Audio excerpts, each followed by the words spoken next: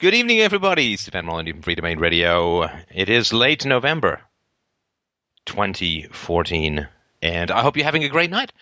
And I hope that should you be listening to this live, baby, live, or if you are listening to it later, that we help you have an even better night, morning, nooner, mid-afternoon siesta, or whatever you're doing with philosophy in your life as it stands.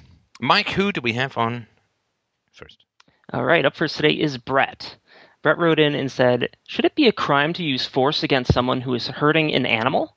Is it immoral of me to forcibly intervene in an act of animal cruelty? Very interesting question. What do you think? Great to finally get to speak to you. Very excited about that. Let's hope it stays great for both of our sakes, but no, that's nice to hear. So my question was, I'd kind of prepared a question which is a bit longer than that, but it's pretty much in essence what I was going to ask. So it's a question that I've been struggling to answer for quite a long time, and I haven't really made much progress with it. Hang on, have you ever encountered this situation in your life?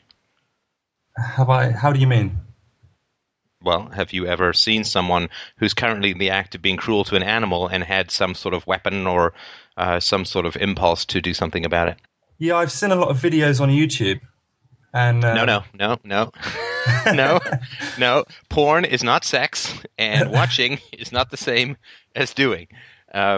So what I'm saying is, in your life, have you encountered a situation? I'm not trying to dismiss the question. I'm just asking in general. So in your life, have you been in a situation where you have the capacity and willingness to use force, and you are in the presence of someone whose behavior you can affect, who is, as you are looking and mulling, in the process of harming an animal?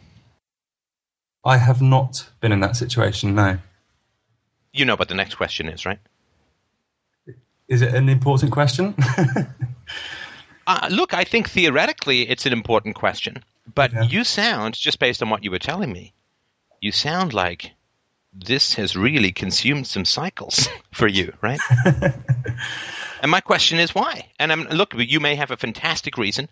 I just want to understand if we're dealing purely in the realm of theory or if there's some reason why this has become so important to you. It's purely in the realm of theory. It's because I'm a libertarian, and I think having the view of a libertarian, it's kind of you have to prepare a lot of answers, and people will challenge you to have the answers to everything when you try and express your ideas.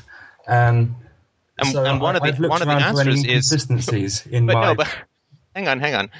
Like I get, of course. I mean, there's 6 billion times infinity questions of how is this handled in a libertarian society? Yeah. How are these ethics handled? How are these situations handled, and so on, right? And I guess my question is, what's wrong with not having an answer for you? Well, because I really enjoy thinking about ethics and trying to construct an idea in my head of an ideal living situation within a community and how that would function. And this is one of the few questions that I struggle to answer. So that's kind of why it's important to me, because I enjoy it. But in terms of practical uses, I probably won't ever have a practical use for it. Okay, just so we're clear on that the scale of importance, it's not that high. Not because we shouldn't be nice to animals. Of course we should, right? But because, compared to something like, do you know someone who spanks or yells at their child? And people will say, yeah, probably, right? Yes, I do. And that's something that people can do something about and should, right? So just about everyone in the world knows somebody who yells at, spanks, punishes, confines, puts in a naughty corner, and so on, gives a timeout to a child. And that's something you can do something about. So, my question, I'm happy to explore this question, but just in general, I rely upon, in general, sorry, I'm saying in general again, I rely upon, is it actionable? Is it common in terms of the hierarchy of what's important to talk about in terms of ethics? Sure, it's actionable. If you see someone doing something cruel to an animal, you can say or do something about it. Is it common? Well, no. I've gone my whole life, I've never seen anyone directly where I can do something about it, seen anyone directly. It's sort of like how do libertarian societies handle meteor strikes in major metropolitan areas? Like, okay, you all fuss with that stuff. I'm going to try and get people to stop yelling at and hitting their children, which is something that is very common and very, very actionable for people, right? Yeah. Okay, so and the reason I'm saying that is just so when you get pinned to the wall with all of these never going to happen, couldn't ever change anyone's behavior, and I think it's important to go back to proportionality. So if you were asking me this question and you were like not a listener, not a friend or whatever, then I might say, so is your concern cruelty to helpless animals, right? Well, yeah. Okay, so what's more common, animal cruelty or spanking and yelling at kids? Well, spanking and yelling at kids is more common. And then I'd say, well, given that that's far more common, shouldn't we be discussing that? And just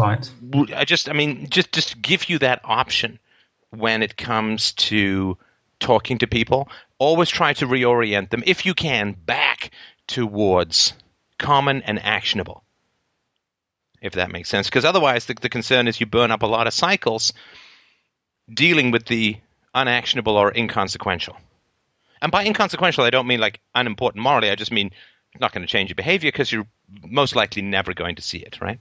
Yeah. And my concern then is if people keep hitting you with these inconsequential and unactionable moral issues, then you're going to run off and work on them. Mm. And what have they done? They've effectively neutered you in the realm of actionable ethics. Does that make sense? I agree with that, yes. But I do think it has some relevance in the world we live in today because... No, I'm already annoyed. I'm already annoyed. Oh, no. Did I say it has no relevance? No. No, so don't tell me it has some relevance. I didn't say it has no relevance. Okay. Right? So if I say, well, it's not quite as important. Okay, so if you get to the third highest peak, it's not as high as going for the highest peak, and you say, well, but it's still above sea level. It's like, yes, I know. I haven't denied that. I agree with you that it's not unimportant. I'm just want to reorient you outside of this conversation with people to say, listen, if cruelty or harm against helpless animals is your issue, then baby, toddler, and child abuse should be first on your list. For two reasons. One is that it's common and it's actionable, and two is that if you want cruelty to animals to diminish in this world, what do you first need to do? You need to diminish cruelty to children. Because it's children who are treated cruelly who grow up, and sometimes even while they're children, are cruel to animals, right? Good point. The correlation between cruelty to animals and child abuse is so strong and so causal that anyone who wants to deal with the problem of abuse against animals, who is unwilling or unable to deal, or are just unwilling to deal with the problem of child abuse, is not really interested in solving the problem. I'm not putting you in that category. I'm just saying that if you deal with cruelty against children, then you deal with just about every other social ill, except for the aforementioned comets hitting major metropolises. You've dealt with just about every social ill. Okay. So that appreciate you letting me have that little rant, and now I'm certainly happy to try and tackle the issue. I mean, you've obviously spent some time thinking about it. What are your thoughts? Well, I think that it's an innate human response to want to protect animals from abuse. So I don't think that we can condemn anyone for doing that. And I don't think somebody that does that would be a particular threat in society that would need either punishing or we'd need protection from. But on the other hand, excuse me, I'm just checking my notes. So is it okay to use force to stop someone hurting an animal? But the way I see it is, if the answer is yes, then it would obligate us to construct extremely complex and convoluted laws, as we would have to set guidelines for farmers, animal breeders, and pet owners. And these laws are going to be very hard to agree on and cause a lot of controversy within the farming industry. But if the answer is no, it's not okay to use force to protect animals against abuse, then it would mean that anyone who did use force to prevent animal abuse, say, for instance, a man restraining another man who was beating a dog, would have to deem that man's actions as immoral. But should we judge that person as having done wrong in that situation? Is it not a completely natural response for humans to want to protect other animals and to stop abuse when we see it? We all agree that if it was a human that was being beaten, then it would be justifiable to use force to stop the attack. But should we not extend that to animals? Can we condemn someone for using force in order to stop animal abuse? So that's as far as I've got. Right. So not conclusive, which is tough to do in these situations, of course, right? Yeah. Okay, so there's a continuum here. I think we have to grant that. For instance, I don't get to shoot a child who's about to step on a ladybug, right? Yes. I mean, I think that we can understand that. I'm allowed to slap a mosquito, I assume. Yeah, sure. I'm allowed to destroy a wasp nest that is being built over my baby's crib or something like that. I mean, we are allowed to use, hopefully organically friendly pesticides to get rid of pests that would otherwise eat our food. I'm allowed to deny my milk to bacteria by putting it in the fridge. I'm allowed to take antibiotics and kill bacteria within my system that is doing me harm, right? Yeah. So I think in any contest between human and animal, call me speciest, I come down on the side of the two-legged.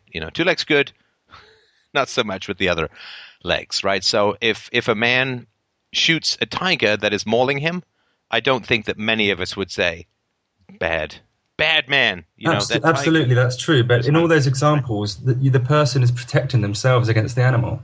How about if somebody No, because I talked about a child who is stepping on a ladybug as well. Yeah, but the child is not protecting herself from the ladybug, right? True, but that's in the realms of somebody just going about their life. That's unavoidable. But how about somebody that's deliberately? No. What if the child is looking and trying to step on the ladybug? Like consciously, willingly. Well, if your daughter was doing that, what would you stop her, or would you let her continue? I would attempt to stop her verbally. I would not feel comfortable grabbing her and pulling her away. And she would. I mean, she'd never do anything like that. I mean, she's never injured an animal to my knowledge or to her knowledge, her whole life. So this is sort of part of treat kids well and they'll protect fiercely animals and so on. So I just sort of want to point out, so self-defense in the realm of animals is obviously completely fine. Yeah. Let's say if a man is starving and an animal is the only thing he can eat, I find hard to condemn him to death rather than have him eat the animal, just to put an artificial situation in. I mean, if a man is starving and there's only another person he can eat, that's. I remember when I was a kid reading this story about guys whose plane crashed in the Andes and they ended up having to eat the dead passengers. Now, I mean, obviously that's pretty tragic, but cannibalism, not so good, right? And cannibalism to me has a different kind of flavor from eating a salmon or whatever, right? It has different flavors, probably the wrong way of putting it, but and I've sort of made the case for animal rights or the relative rights of animals to people in other places. So obviously between humans and animals, and if people got to eat, I'm on the side of human beings. I think that animals, if they're going to be eaten, should live as free as possible and then be killed as humanely as possible, and so on. But I think what you're talking about is someone who owns a dog is beating the dog, with a stick, lashing the dog with a stick and so on. Well, that is horrible. And that makes my blood boil, just from an emotional standpoint. I just find that hideous, just unbelievably cruel. Which is kind and of so vicious and so cowardly and so bullying, because it's not really, unless it's Danny DeVito and it's a Great Dane, it's just not really a fair fight. So I think that I would be willing to use, and I think that you could justify the use of force to prevent someone from harming an animal, but I would not raise it to the level of lethal force. Right? So this is a question of proportionality, which for which is a gray area. And I'm just going to give you my thoughts. This would be worked out in a free society over time and would become very quickly a non-issue as children were treated better and better. But for instance, if a little boy, like when I was a kid, I stole a candy bar from a store. And would the store owner have been justified in shooting me if he saw me leaving and I didn't stop when he called me to stop? Let's say he's some old guy who can't run. He calls at me to stop and he sees me. Is he allowed to take a shotgun out and blow me away? No. It's a candy bar, right? And I'm a kid. So I think the important thing there is that you're a child. Well, I don't know that it's that important. I mean, if a homeless adult is stealing a candy bar, do you get to shoot him too? I wouldn't feel comfortable with that. No, I don't. Really? Shooting someone over a candy bar? Do you think that's a bit of a heavy hand? Because I think it either is or isn't immoral to protect your property by any means you feel necessary. So and I think it isn't immoral to protect your property by any means necessary. Come on. Look, if somebody takes a shortcut across your property, technically they're trespassing. Do you get to shoot them? Well, I mean, I wouldn't, but I don't think it's immoral not to. Sorry, I think it's kind of immoral not to. I mean, I think it's kind of immoral not to. Because you have to draw a distinction between is it immoral or not. And if you can't say no, but it is moral. But just because hang on, just because something's immoral doesn't mean that the death penalty can be invoked. Right? I mean, lying about something important could be considered immoral. If I underpay you by a penny, that's immoral, but not to the point where you then get to shoot people, right? Well, if somebody's in your garden at night time and you feel threatened, so you get your gun out and shoot him, who am I to say that what you've done is over excessive? Oh, I'm definitely someone to say that that's over excessive. And but he's on your property. Absolutely. No, listen. The guy could have taken bad medication and could be disoriented. He might have dementia. He might be drunk. He might be thinking he's in the right house, but he's in the wrong house. I mean, there could be 6 million, quote, guilty or innocent explanations as to why someone could be in your backyard. They might have just been kidnapped and released and they're disoriented. They might be blindfolded. They might, who knows, right? They might have had a head injury. You can't just go shooting people in your backyard. I disagree with you. I think if you own a piece of land and anyone comes on that land, then you have the right to protect it any way you see fit. And although I wouldn't... Wait. You said protect it. What do you mean protect it? Protect your land. But the person in your backyard is not damaging your land. Well, maybe you've just planted some flowers. maybe... Oh, seriously, you're not shooting people because they might be stepping on your flowers, right? I mean, you got to understand at some point this is going to get absurd, right? I just think that you have to make a distinction. You can't just have all these convoluted ideas that this is okay and this isn't. Wait, hang on. Why are you calling my ideas convoluted? That seems like an insult to me. It's not an insult. I'm just saying that you're kind of saying... It's not a compliment. It kind of seems that you're saying this is okay, right? But that's not okay. In this situation, there's going to be all these different rules about what you can do. And I think it just has to be clear cut. It's either it's either right or wrong. And somebody either has the right it's not clear cut, though. This is what you don't understand. There's no God of ethics, Brett. There's no God of ethics. Let's say I feel like shooting someone, right? Mm. And I see someone passing by the street, and there's nobody else around, let's just say, right? There's nobody else around. Somebody's passing by my street, and I say, hey, listen, I'm sorry to bother you. Could you help me for just a second? I really appreciate it. My cat is stuck up the tree, or whatever it is, right? And then they come onto my property, right? Mm. And then I shoot them. And I say, they came on my property. Nobody can say that, right? Who could disprove me? Yeah, but you invited him on. But who can disprove me? Nobody. Like, think of it, there's no God of ethics. There is only what we can prove and what we cannot prove. Okay. Right? So the Michael Brown, Darren Wilson interaction was 90 seconds long. Right? From him saying to him, Michael Brown and his friend, get off the street, walk on the sidewalk, to Michael Brown being dead, 90 seconds. There were many eyewitnesses. There was some cell phone footage after the fact. And it still took 3 months to even get an approximation of what happened, which is still highly contentious, even with eyewitnesses, right? Right. Same thing with Trayvon Martin and George Zimmerman, right? Just to take two of sort of the most obvious cases. There was a white guy today shot by a black cop. Of course, that's all over the news because we live in opposite universe. But so there is no God of ethics. There's no omniscient God of ethics. There's what you can prove and what you can't. There's what's established. So I could invite someone onto my property. I could shoot them. They're now dead. And I could say, they were on my property. I didn't invite them. Nobody can disprove what I said. And I have now, quote, gotten away with murder, right? Yeah. And that's a problem, right? If you have a situation where anyone sets foot on your property, you can shoot them.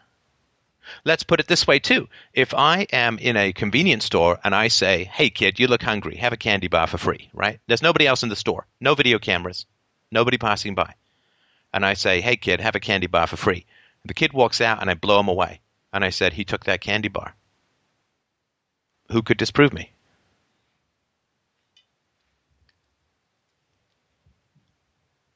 I mean, but you could almost discredit any law by saying that, though, because the kid could say the shop owner said I could have the candy bar for free. Who could disprove that? Well, sure, absolutely.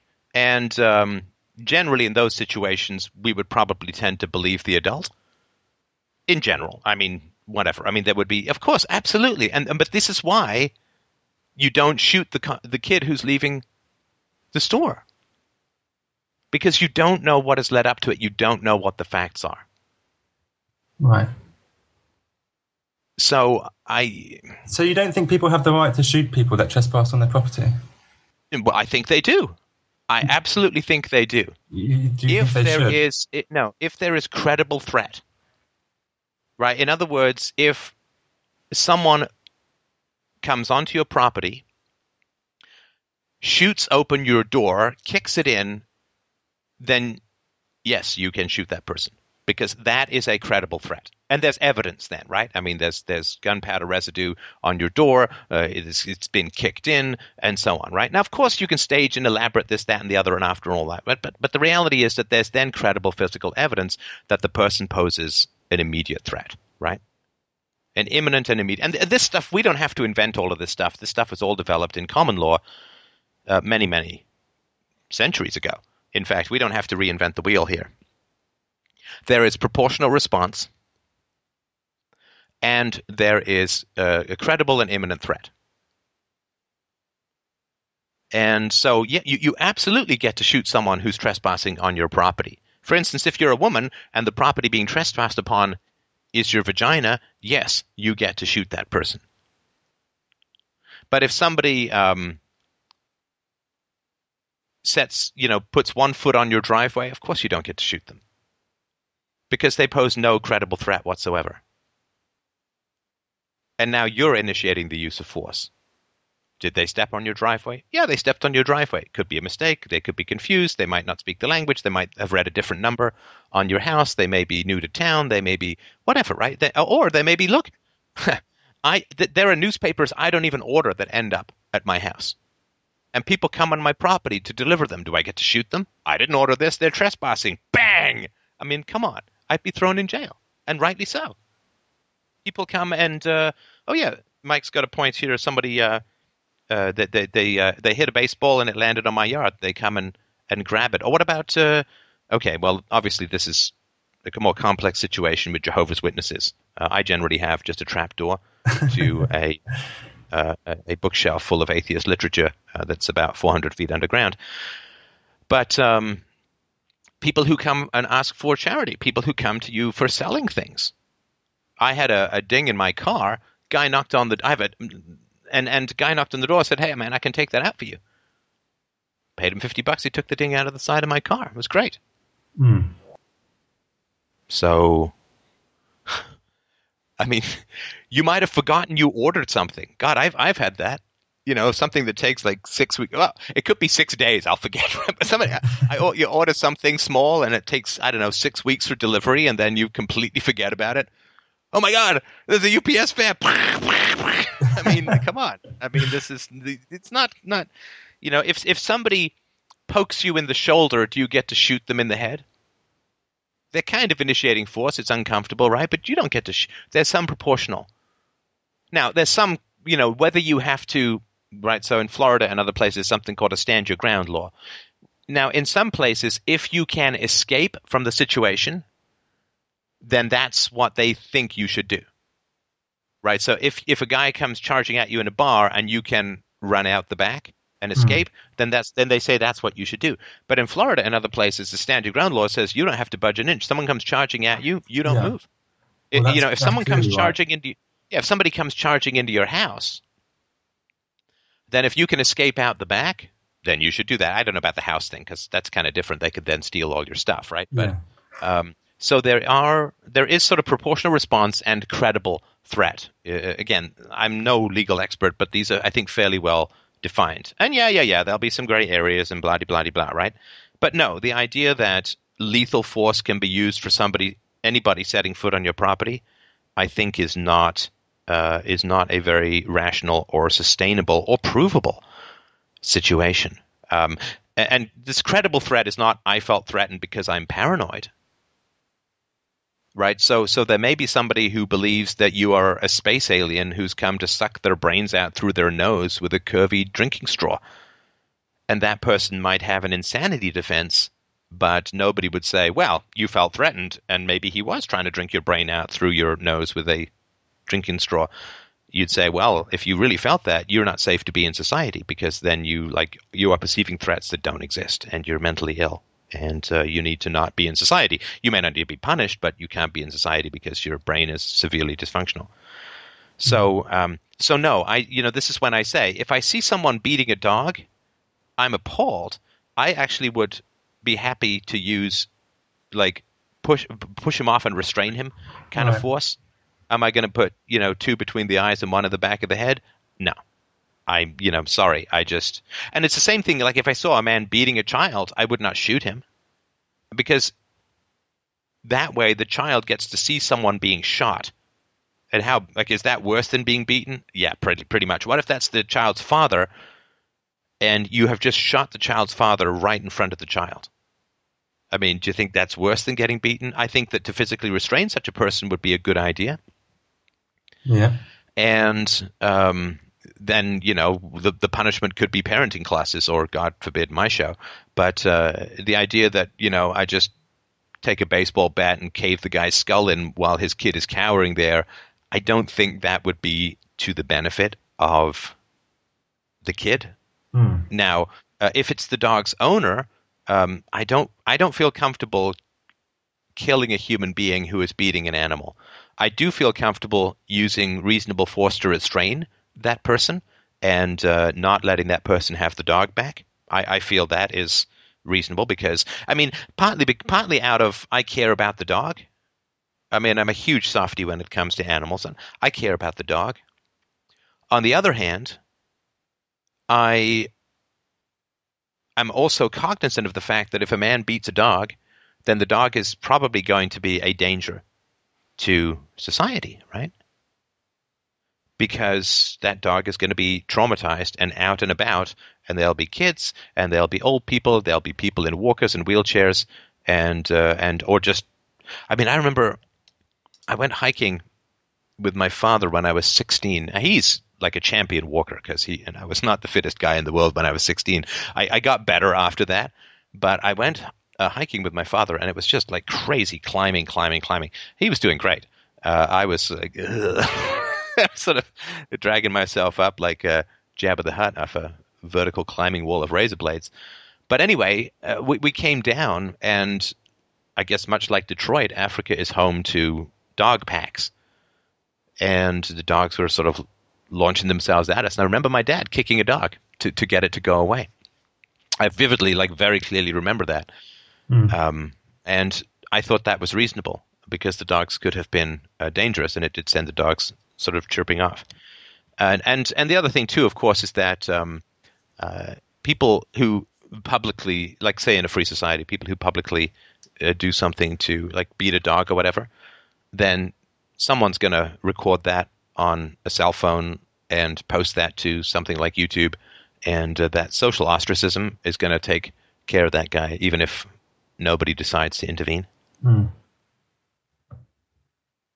I think where I've probably fallen down is that I try to construct these clear and easily definable lines between right and wrong, and as far as I saw it, anything that fell kind of in between was must be wrong.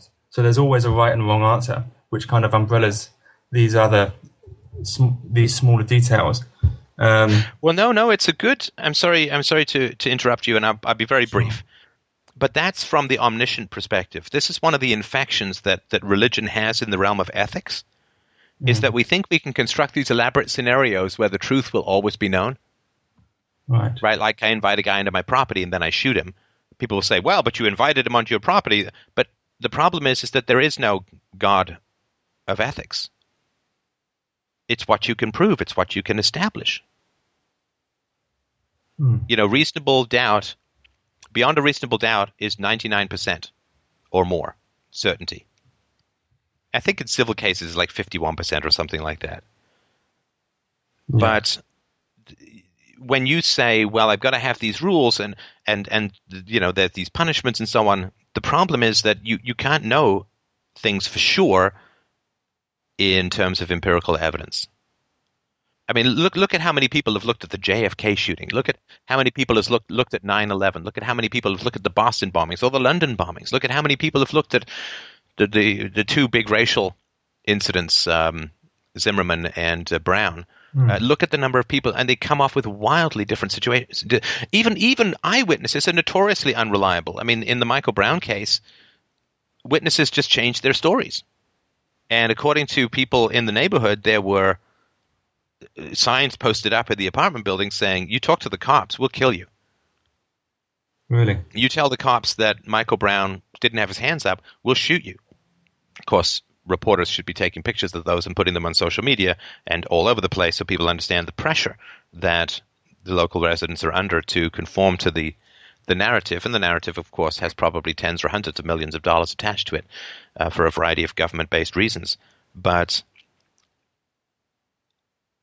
you can't establish the facts very easily, even if stuff is videoed. I mean, there are videos of all the planes going into the building in 9/11, and still, I mean, it's been a long time since I've reviewed them, but there are people who are like, you see, there's an extra fuel tank underneath, and you see, with the Pentagon, this thing couldn't have come in this low, and you see, it couldn't have made this small. Like, even with photographs and videos and so on, there are people who have wildly divergent opinions. So the fog of truth with regards to ethics is a great, great challenge.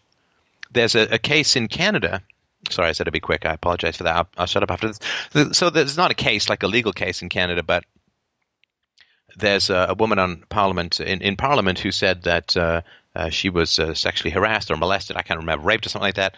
And she voluntarily went to the guy's room late at night. She didn't say no to sex. She gave him a condom, and now she's saying it was not consensual. Good Lord. I mean, good luck with that, right? And so because there's this fog and people lie, I'm with the House on this. People lie. And so finding out the truth is very, very difficult. And sometimes, and most times, it's functionally impossible. You just have to go with beyond a reasonable doubt, which is why that standard exists. So so don't try and dwell in a world where the truth can be known with regards to crimes. There is the fog. I mean, people cover up. They bury evidence. They remove stuff. They delete stuff. I mean, look at Bill Cosby. I mean, 19 women, last count, came forward saying that inappropriate actions ranged from forced kissing all the way to outright rape. Who knows? This will probably, I mean, almost certainly, unless he confesses, and even if he confesses, there could be other reasons for him doing that. People have certainly confessed to crimes that they have not committed in the past. And so even if he confesses, that obviously would make it pretty certain. But knowing what actually happened 20 years ago, 30 years ago, even 10 years ago, and this is what the police said when one of the women went to the cops. They said, listen, it's been a year. What are we supposed to do? It's your word against his. Nothing can be established. And so when it comes to the use of force, finding out, I mean, God, maybe it's because I worked in a daycare where kids would be in a fracas and they'd both point at each other and say, he started it. Because even 4-year-olds know the power of self-defense versus initiation, right? And how can you find out? How can you find out? So this fog of who knows, unless everyone's permanently wearing body cams or something, I don't know what the hell will happen. You'll probably get a reduction on your insurance if you want to do that. But it's very hard to know what is going on. There may be a few instances where things are perfectly clear. But there are situations where, you know, a black man shot a guy in a parking lot and 20 witnesses all said something different. It's, God, I mean, finding out what actually happened is, I mean, one of the witnesses in the Michael Brown, Darren Wilson case said her piece, and then when she was confronted with the fact, she said, oh, he was shot in the front, he had his arms up, and then when she was confronted with the fact that the empirical evidence, which always trumps, of course, memory and observation, the empirical evidence flatly contradicted what she was saying, she came back and she said, well, the problem is I'm racist, and the problem is I have a bad memory, and the problem is I have trouble distinguishing fantasy from reality. Okay. So thanks for being a witness. Could have mentioned that beforehand, before you told the press exactly what happened in your mind. So it's very tough, you know, trying to say, well, if this happens, then this should be the moral result. Who the hell even knows what happens in the world? Anyway, sorry for all of that, but hopefully that helps a little bit. Yeah, it does. So, I mean, I don't really have anything else to say on the issue. It's given me some ideas and possibly a path to change the way I've been thinking about these questions. I just want to say that I'm a huge fan of your shows, Stefan, and I'm going to do my best to spread your shows in England, where I am. And I'm a huge supporter of your non-violence argument and your against not hitting children. I think it's great, and I'm going to do my best to spread it around England. Well, Brett, I got to tell you, first of all, fantastic conversation. I hope it was enjoyable for you. I know we haven't come to any, you know, how do you UPB prove that you should only use proportional force, not lethal force against someone beating a dog, blah, blah, blah, blah. We could work that out, you know, if we wanted to spend an hour or so. But again, given that it's such a rare situation that I've got a gun, I see someone beating a dog, I've got a clear shot, there's no danger to anyone else, I know I'm not going to hit the dog, like this is never going to happen to just about anyone in their life. But I really I hugely appreciate you bringing up the question. I found it very enjoyable and stimulating. And of course, I hugely appreciate your enthusiasm for what it is that we're doing here. That totally makes my day. Yeah. Well, thanks for answering my question. And your shows have really actually kept me company quite a lot since I've been at university these last 2 months. So normally you're just a voice that comes out of my speaker, and tonight I can actually talk back, which is really strange. And we have proof. Wait, the recorder's running, right? Yes, we have proof. I'm so excited. Well, thanks very much, and keep us posted on any other thoughts and questions you have. Hugely appreciated. All right, thank you, Stefan. Thanks, Brett. And thanks, Mike. Oh, thank you, Brett. All right, up next is Kay. Wrote in and said, my girlfriend broke up with me because she kept seeing signs of me being either passive or dependent on her, even though I was neither. Even when I could show her that the signs she saw were not real, she couldn't stop seeing them. What can cause her to see those signs, and why does it seem so impossible to convince her that she is wrong? Well, very nice to meet you. Nice to meet you. Can you tell me a little bit more about the relationship? Where did you meet? How long did it last? Is it still going on? No, it's very much not. Okay, so yeah, if you can give me some details, that'd be great. Well, we actually met. We know each other for quite some time. We used to be lake house neighbors. So we met already in the first time when I was 15 and she was 16. And I'm sorry, what kind of neighbors? Our grandparents had their lake houses next to each other. I see. Okay, got it. So my grandfather and our grandfather knew each other well, and then our parents grew up knowing each other quite well. And we were sort of the third generation. So we were sort of childhood acquaintances, and we actually had a classical teen romance when I was 16 and she was 17. But then we didn't. We were kids back then, and we lived miles apart, hundreds of miles apart. So nothing. It didn't progress from there. But I always carried a torch for her, so to speak, all the way up until now, when we it was in the spring this year, so 17 years later,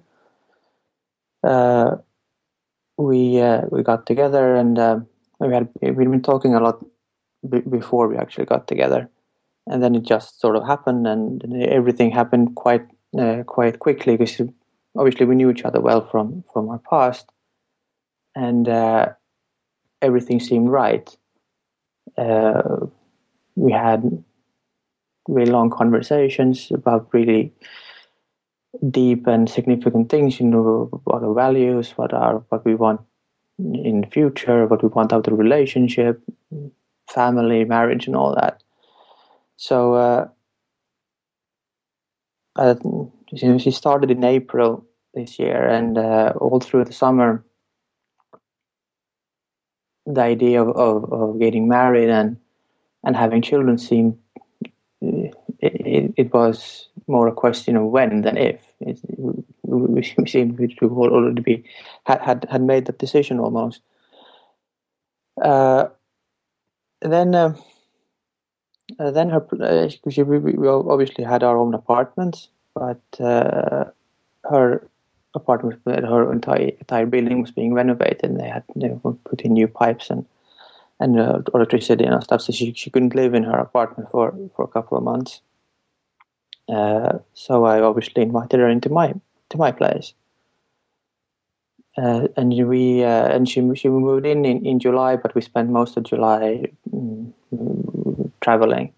We went to a lake house, we saw each other, we saw our families and all of that. So we didn't start actually living together until the middle of August. And this is when things started to unravel, so to speak.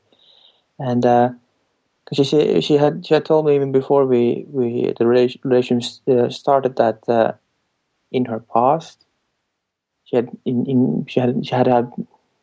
both in relationships and in romantic relationships and in friendships and even in work relationships, she often experienced that people around her became passive, because she herself, she has a very strong personality. She's quite charismatic, so people sort of yield responsibility to her and wants her to make the decision so that they can just act according to what she has decided.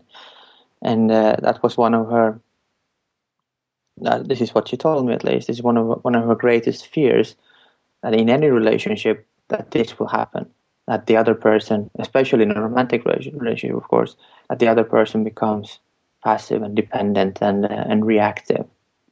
So, and it seemed to me that she was always looking, because she was afraid of this. She was always looking for signs that this was happening in our relationship as well. And my feeling is that if you keep looking for something, you will find it. And she did, at least in her mind. And we'll be talking about really, really banal things here. Just about anything I did or didn't do could be interpreted as a sign of being passive or dependent or reactive. And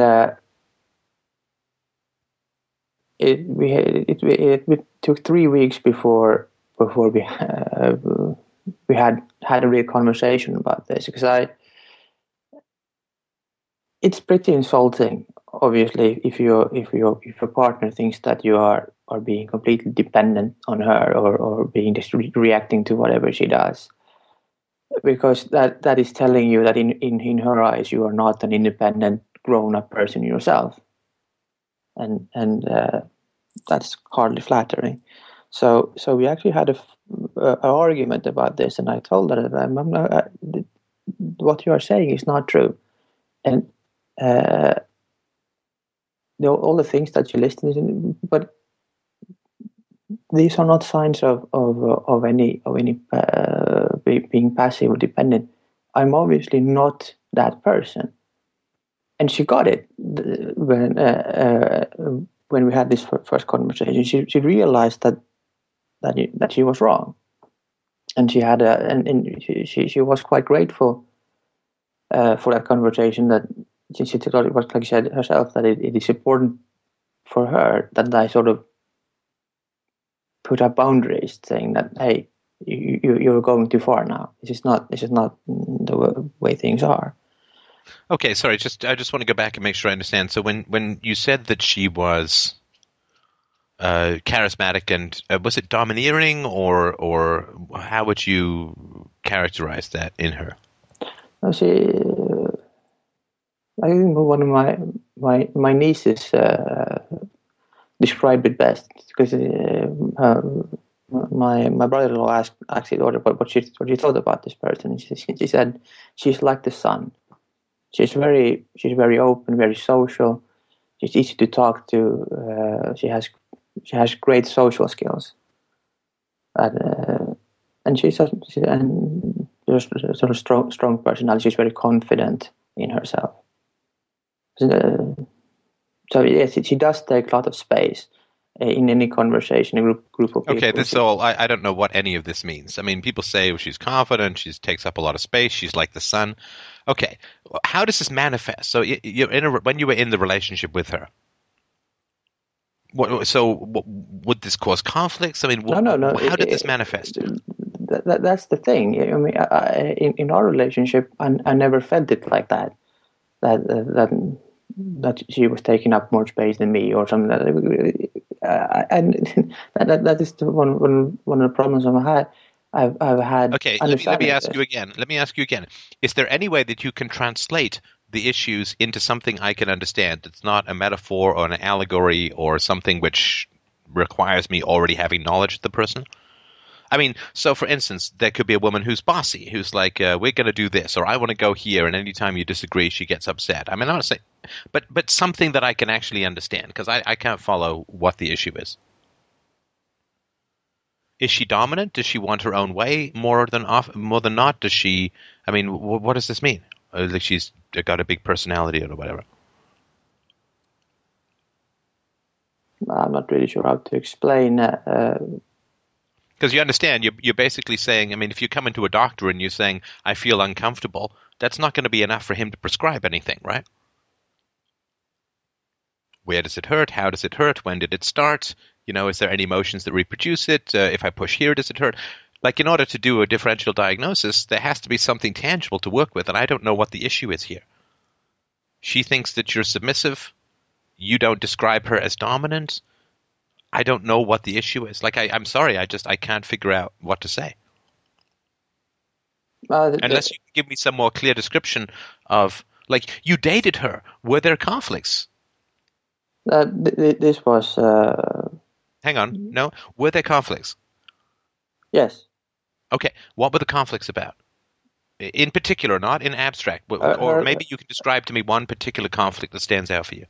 Her perceiving me as passive and dependent. No, that's not a specific conflict. But that is what we argued about, because she would. No. There must have been something that she feels you were doing that was passive. Did she ever say, "It bothers me that you don't have an opinion about this," or "It bothers me that"? Okay, go ahead. In the first argument about this, I asked her about it, and she started listing things that she saw as signs of being passive. One of the signs were, for instance, that we were in the shop, grocery shop. She wanted something. I didn't have any particular item that I wanted, so she went about the shop and picked up the items that she wanted. So I followed her around because I had nowhere to go, obviously. And this was a problem for her. Wait, so she was in a shop. She wanted something. You didn't need anything, so you followed her around? Yes, because we were out walking, and when we went back, we went into the store. She wanted a few items. She picked them out, and we then went paid for it and went home. And hang on, how long did it take for her to get her items? 5-10 minutes. So she had to go for some things for 5 or 10 minutes. You didn't need anything, and you went with her to buy these things for 5 or 10 minutes, and she considered this submissive? Yes.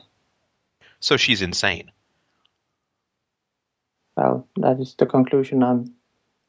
Okay, so you were dating a crazy person, so it's a good thing you're not dating a crazy person anymore. I guess, yes. And I mean, am I missing something?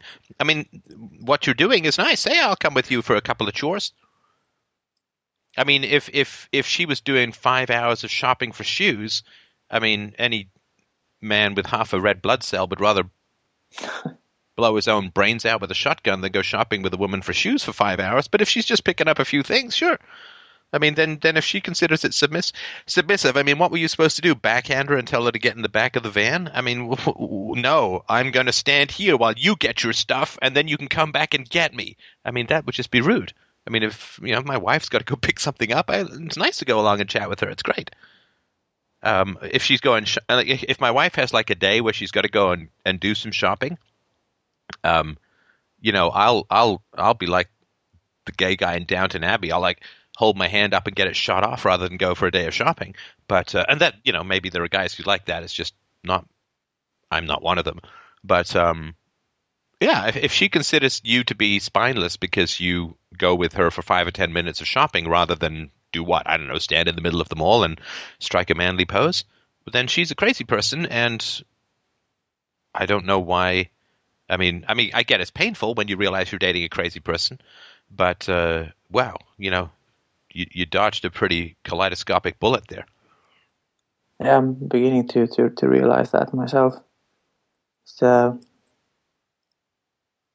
difficult to understand how people can end up like that, and also when we broke up, well, she broke up with me, obviously.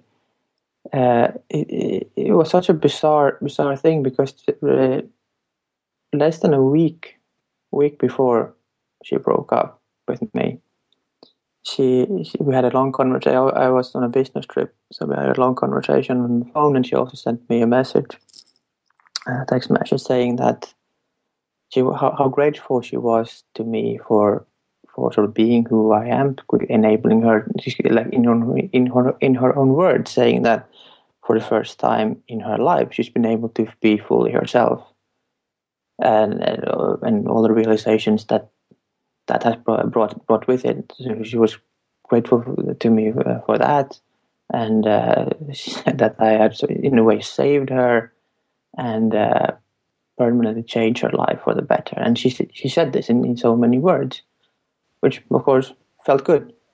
Then less than a week later, I come home and she tells me that it's over. Now, did she meet another man? No. Are you sure? No, she can't be sure, but that's not the reason she gave. Oh, that's not the reason she gave. And has she dated anyone else since that you know of, or do you not have any contact? I have completely cut her out. Right. Now, I will say this. You're not very emotionally available, at least to me, in this conversation. I mean, you might as well be discussing your stamp collection on Quaaludes when it comes to this. I assume this is an important issue. You could talk about anything in this conversation, and this is what you've brought up as the most important issue, and it really sounds like you're reciting the phone book. Yeah, there's a reason for that. And what's that? Is it in fact Quaaludes, or?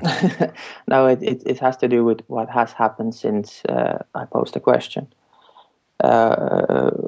When she moved back to her own apartment, it became ready and it became available again after the renovation. She moved back, and then I thought through the entire relationship as far as that goes, and I wrote her a letter where I sort of listed these things, these observations, but also pointing out how all the good sides of the relationship, through all from the beginning to the end. 6 months, that's not that long, but obviously I've known each other for a long time. Wait, you wrote her a letter after she broke up with you? Yes, because we never really had time to discuss the breakup. It was sort of 3 days later. She had a business trip. I had a business trip, and then she moved out when I was not. Sorry, just interrupt. So you wrote her a letter after you broke up, where you were trying to make your case as to how she was wrong, or?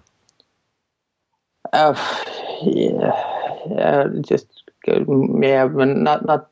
as such to make the case that she was wrong. It's just my thoughts on what had happened, because I hadn't had time. But why wouldn't you have a conversation with her? She wasn't really available. What do you mean she wasn't really available? She wasn't answering your calls. She wasn't. I mean, what do you mean? I guess I was hoping that the letter would maybe spark a conversation, because there were quite a few things that I needed to say. No, you're not answering. Yeah, hang on. Listen and answer. You said she wasn't available. Does that mean you tried to call her, but she wasn't returning your calls? Or was it something else? I think it was more that maybe saying no. Whether it was not right. Maybe I'm not making myself clear. I'll start earlier. Did you call her after she broke up with you? No, we exchanged text messages for a brief moment, but then it sort of ended. So you didn't call her? No. So how do you know she wasn't available? I don't. Okay. Why didn't you call her if you had something you wanted to say to her? Because I'm telling you, a letter is a terrible way to do it. And it's a passive-aggressive way to do it. When you receive a letter, it's, in my view, I mean, in these situations, it's kind of cowardly. Why didn't you call her if you were upset with her? Turned out I had a lot of things that I needed to say, and I was unsure if I could get it all out in a conversation with her. Also, well, okay, but you can write the letter and you then make the points if you want and bring them with you or have them in the conversation you're going to have with her. But why not have a conversation? Because I'm concerned about this part. What's the problem with having a conversation? When you write a letter, you're in control of the dialogue. The person can't respond. They can't talk back. It's not an equal interaction or communication. Well, that was one part where when we were kids, we used to write each other a lot. So I thought that it was sort of it used to be our MO back in the day. So that also contributed to the decision. But you can always answer a letter, and she did. Okay, and what was her reply? She basically said that the reason that we broke up had nothing to do with her or the way or any traumas or problems that she might have. That the reason we broke up was all about it was due to the kind of person I was. No, the reason you broke up is because you're writing letters to each other. No, we broke up rather than talking that. To each other. No, we talked to each other all the time. That was one of the best aspects of our relationship. That is why it became such a surprise to me, because we talked about the things, her finding the signs of me being passive. We had one really good conversation about that. I'm not going back. I'm not going back into Fogland with you here, right? So Kai is. So you wrote a letter to her, basically saying that she shouldn't have broken up with you. No, I didn't say that. Well, what was in the letter? I thought it was, here were the things that were problematic and so on, right? But it wasn't, here's the things I did wrong, was it? I mean, you're not admitting to do anything wrong here with me, right? You've had more time to process it. No, I just put it out. I want to give my thoughts on what had happened. And oh my God! Will you stop fogging me, for God's sakes? Of course, they were your thoughts on what had happened. It's like you're basically telling me I wrote a letter and I used letters. Of course, they were your thoughts on what happened. What were your thoughts on happened? Whose fault? All you're telling me in this conversation is that she was wrong and you were right, because she told you you were passive and you are not passive. That's what you're telling me. So she was wrong to break up with you. Is that what you said in the letter? Mm. Or did you say something different in the letter than you're saying to me now? I mean, obviously it's not exactly the same, but... No, it is. I guess you're right. I guess you're right. Okay, so in the letter, you told her that it was all her fault, and in her letter back to you, she told you that it was all your fault. No, I understood that she felt that the bad feelings that she had. I mean, I understood that if you... No, you're fucking me again. Let's get back to clarity. I mean, that's exactly what I wrote. No, in the letter back to you, did she tell you that she broke up with you because you were passive? No, she only said that she broke up with me because of what I was and who I am. She didn't go into specifics. Oh, so she basically just said, because you breathe, I broke up with you.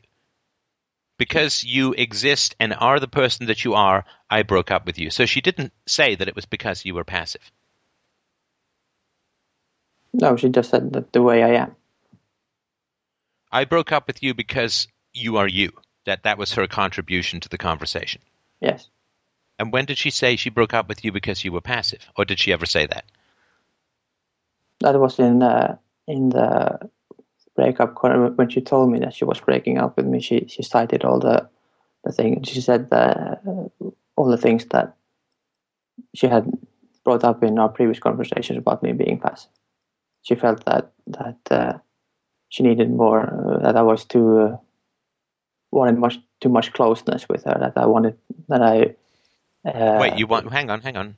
You wanted too much closeness with her? Yes. What does that mean? You wanted to be intimate with her? You wanted to know who she was as a human being? You wanted to understand her thoughts and feelings? What does that mean? I don't know what it means. I asked her. She said the reason she gave was something that I didn't understand what she said, what she meant. One reason she said she gave was that I was too attentive, that what the English word is, that I couldn't show her too much consideration, that I took her needs and her wants and her well-being in too much consideration. Right. Okay. Now, I think I might be able to help you with that. Yeah, I think I might be able to help you with that. Now, these are generalizations which people will inevitably take out of context, but that's fine. That's other people's business to slice and dice if they want. But you were talking about having children with this woman, right? Yes. Now, what does a woman need biologically if you're going to be the father? What does she need from you? She would need my semen. Yeah, she needs your semen, but after that, in terms of raising children for, say, 20 years or so, what does she need from you? Time and resources. Yeah, she needs resources, right? Are you going to get resources by being attentive to her?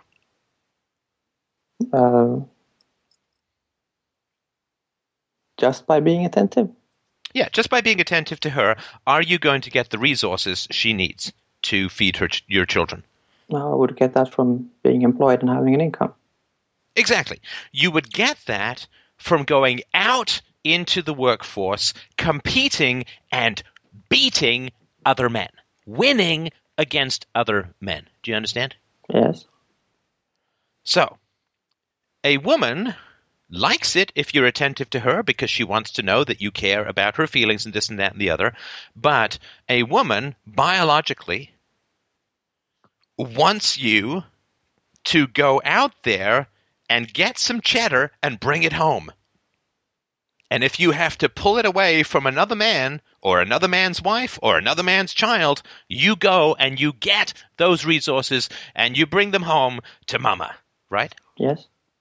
Now, if you are overly solicitous to the feelings of a woman, then she's concerned that you don't have what it takes to go out and wrestle from the big bad world the resources that she needs to feed the children. Yes. Because she's signing up biologically. I know that the modern blah, blah, blah, but I'm talking about deep down in her grabby ovaries. She is signing up for 20 years of you bringing her stuff to feed the kids with. And there are lots of guys out there who want to get stuff, bring it to the women so they can feed the children. And, by the way, feed the woman. Plus, the woman wants some status, and she wants to have the nicest looking house, and she wants to have decorated front yards and backyards, and she wants 12 beaver pelts hanging from the lampshades or whatever the hell passes for fashion these days. She wants to have so many pillows on your bed that you basically got to be a little forklift truck in order to get a nap in. I mean, she just wants all that stuff. That's status, that's resources. So she wants to show that her eggs are worth this much. What did my eggs go for on the sexual auction? What did I get for my eggs, baby? Were they golden eggs or were they eggs of tin and copper and stone? Which is why 80% or 85% of domestic spending is by women. And it's to say, hey, everybody, and particularly you ladies, this is what I got for my eggs. This is how much money I was able to squeeze out of a penis with my vagina. Got some strong Kegel muscles. Squeezed that penis so hard it turned into a diamond. Isn't that good? Doesn't that make me nice and strong? So, a woman will, in general, biologically, a woman will be difficult at times. And when that woman is difficult, what she's doing is she's saying, are you assertive enough to go out into the big, bad, competitive world full of other burly silverback gorillas and get me my bananas? And this is why women, and some people call it a shit test, if you don't mind the colloquialism. And the shit test is that the woman will come at you and be disagreeable and be difficult. This happens in wolf packs as well. I mean, out of nowhere, the female wolves will just start biting and attacking the male. And if the male runs away with his tails between his legs, they won't mate with him. If the male attacks back, which is incredibly rare, they won't mate with him. But if the male turns a soft shoulder to the female wolf and simply lets her bite at him without doing him any particular harm, then she'll mate with him. Because he's showing that he's not a coward, he's showing that he can handle conflict, that he is secure, that he is strong, has self-control, discipline. In other words, she'll mate with him because she needs to simulate the big bad world to see if he can handle the big bad world to go out and get her resources for her children. So when a woman is difficult, she is being the world to see if you can win with the world. and you don't fight with her. You listen. And now knowing the difference between when a woman is testing and when a woman really has an issue is a fine art, which I can go into perhaps another time. But I'll give you an example. Very recently, do you remember what was called Shirt Storm? The Shirt Storm, Yeah. right? This the genius engineer. Sorry to cut you off there. It's called Shirt Storm too. Is it really? Yeah. I'm sorry, it wasn't a T-shirt in YouTube Nitpicker. You're right. It had a collar. That's the most important thing about that whole incident. It was a bowling shirt, Stefan. Right. Sorry. So this was a gigantic shit test. So this guy is like, he's a total alpha. I mean, the guy landed a spaceship on a comet, for God's sakes. I mean, to get overly sexist, I mean, watch your average woman attempt to parallel park in traffic and compare that to a guy who can land a spaceship on a comet, for God's sakes. It's amazing. And him wearing a shirt of scantily clad women was another display of alpha, right? And then the women all swarmed him. You sexist, you misogynist, right? I wonder what that's like. And this was just a shit test. And what he basically should have said is, hey, ladies, if you can land a spaceship on a comet, come work here. No one's going to say no, because I'm the only guy who can do it, which means I kind of got a monopoly of one. Do not think that my shirt is barring you from landing a spaceship on a comet. I mean, it didn't stop me from landing a spaceship on a comet, now did it? So, put on your big girl panties and come out and compete in the world if you want, right? But I mean, it's just funny. They're just making a lot of noise because he just did a cool alpha thing. And that's what a lot of women will do when they see an alpha male who's got confidence. And look, it took a lot of balls, A, to land a spaceship on a comet, and B, to wear that shirt. So fine. He should have just said, hey, I'm sorry you don't like the shirt, but I landed a spaceship on a comet. If you're concerned about my shirt, you're kind of missing the point of life. It's a funny shirt. Get over it, ladies. There's some big girl panties around. Put them on, see if they fit. And it was just a bunch of noise. Look, this is not to say that women don't have complaints that are legitimate. Of course they do. Absolutely they do. And those should be listened to with all due seriousness and so on, right? I mean, the complaints against Bill Cosby, the complaints against John Gamashi, they are significant and serious. Complaints about a shirt? Come on. In Toronto there's a club. And in that club, it's all women, right? And the women basically get a hot guy to pose naked, and then they draw pictures of him. And this is, fun feminism. It's empowering. It's women taking control of their own sexuality and image and this and that. And they're all like middle-aged and obviously kind of creaky and so on, right? And I mean, imagine if I set up a club for middle-aged guys and we hire bikini models to draw them. And they pose naked and we pay them. I mean, this would be considered like leering and lecherous and base and gross and so on, right? Right? In the same way that stripper bars are considered seedy, but Chippendales is giddy and empowering. I mean, it's just a bunch of nonsense that people make up. And if you want to get an alpha female, then be an alpha male. Like, I'm sorry, you can't rewire biology. I'm not a Marxist. You can't rewire approximately 4 quintillion years of biological evolution. A woman wants to sell her eggs to the man who can get the most resources. And this is, of course, the great tragedy of a lot of relationships, is the degree to which people simply don't understand that. Men wish to sell their resources to get the most fertile and attractive woman. Women wish to sell their eggs to get the man who can bring them the most resources. The man who can bring them the most resources is often cold-hearted highly competitive, and anti-empathetic.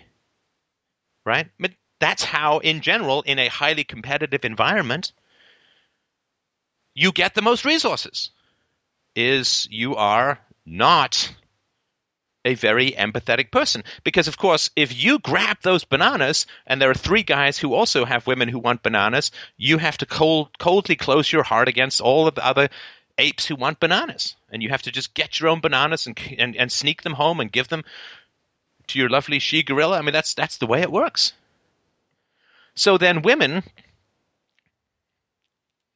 in some ways, women want a man who's emotionally sensitive, but they also want a man who's a cold-blooded banana grabber because they need the resources, right, for the kids. Look, in the same way, what is the man's fantasy? The man's fantasy is a hot woman who doesn't even know that she's hot, right? Because that way, he can underbid his resources for her youth, beauty, and fertility, right? That's like the librarian, right? Like the Clark Kent. With glasses on, nobody could recognize him as the Man of Steel because they're steel-rimmed. And so the fantasy for the man is the sexy woman. You don't even know how beautiful you are. Take off those glasses. Let down this hair. Oh, my God, she's a goddess, right? I'm with Stanley Kowalski from A Streetcar Named Desire when Blanche Dubois says, tell me if I'm attractive. Tell me how attractive I am. And he's like, I never yet met a woman who didn't know exactly how attractive she was. And, of course, that's what she's supposed to do. Because to use her beauty biologically intelligently, she wants to find that sweet spot, not the G-spot, although that doesn't hurt. The sweet spot. Now, the sweet spot is this man is attractive enough to get me enough resources. He will get me enough resources to feed my kids. But if I go for a more attractive man, I won't be able to keep him. He may sleep with me, but I won't be able to keep him. Because then she might end up with kids but no provider, which basically was suicide for most of us throughout biological history. So she wants to find that sweet spot. Yes, he's not a non-provider. In other words, he's not just some lazy, fat, good-for-nothing guy who's never going to go out and pick a banana for me. But he's also not like Brad Pitt when she's like a 6 or something. Because then he may sleep with her, but he won't have a relationship with her. So that's the sweet spot for a woman. More resources, more resources. Ooh, not too many resources because, right? I mean, just look at the woman who married George Clooney. I mean, she's like a gazelle with a brunette mop on top. She's like all legs, preternaturally skinny, physically beautiful, right? And I assume that this is the basis for him running for office, right? I mean, which is, anyway, it's another story. But so she wants the most resource-intense man her eggs can possibly get, but not so resource-intensive that he's going to sleep around, cheat around, other women are going to steal him away, particularly when she gets in her 40s and is no longer fertile and all this, that, and the other, right? And so she wants a man who's considerate of her, but she also will shit-test the man and be difficult to make sure that he can handle conflict in the world, because he's going to have to handle conflict in the world and emerge successful in order to get her resources. So when she's saying you're too submissive, I mean, you can say that's her talking or whatever, but basically it's the eggs talking. Well, he's very nice, I guess, but I don't trust him to go out and successfully compete with the other gorillas to get the bananas. You know, I saw some nature special where I think it was, I honestly, excuse me for not remembering all the details, but it was one species of ape hunting another species of ape. I can't remember if it was baboons after chimpanzees or something like that. And chimpanzee was fleeing baboons, and they were like, they just They ripped him apart. When they caught him, they ripped him apart and they ate him from the inside out. Well, that's a lot of hunting, and that's pretty cold, right? And when people are listening to my show, they're not listening to anyone else's show. That's me winning, right? Ooga ooga, I win. Ears be mine, resources cheddar for the children. So I win. When people watch reality TV rather than listen to this show, well, the planet loses. But the advertisers and the producers and all that for the reality show, they win. And they're, I win, right? And so the eggs need you to be nice to the egg holder, sure. But they need you a little bit, or maybe a lot, to be a cold-hearted, win-at-all-cost bastard who's going to bring back a shit ton of bananas. Like having a good job that pays well. Like having a good job that pays well for now, but also having the oomph to get more later, to be CEO, to start your own business, to be in charge, to be the movie star, to be whatever, right? She needs to know not only that you can... Like being on track for partnership in the firm you're working at. Mm-hmm. And she has to believe deep down that you can fight the other apes for the resources and win. Does that make any sense? Yes, it does. But how do you prove that? How do you prove what? That you are able to do those things, like getting the resources and what you're talking about. Okay, well let me ask you this: in a situation where you disagreed with her about something, what happened? We talked it out. We discussed. No, you didn't. No, you didn't. Because if you did, you'd still be together. No, we did a lot of talking about that, and that's one of the reasons that she, less than a week before she broke up, expressed her gratitude to me was that just a few days before we had a long conversation. This passive dependent came up again. And I'm telling you, brother. We talked about that. I'm sorry to interrupt you. I'm telling you. Gratitude is death to romance. I'm sorry to tell you this. I really am.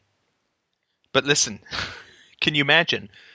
You've just had great sex, with a woman. You've gone through, M to Z in the Kama Sutra. You've pulled 9 muscles, and you're so slippery that if God grabs you, you're going up like a bar of soap in a shower.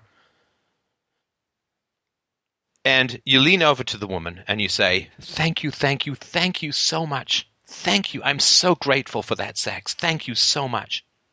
Do you know what she'll do? No, I don't. Well, she'll throw up in her mouth a little bit. Yes, but that's not relevant for me. It is relevant. It is relevant. It really isn't. No, thank you for sex is gross. Yeah, but that obviously did not happen. Oh, no, I'm not saying this happened with you and the woman. I'm using it to sidle towards you, right? Gratitude is very, very dangerous in a romantic relationship. Because gratitude is an inferior position. And what you want is respect. Gratitude is...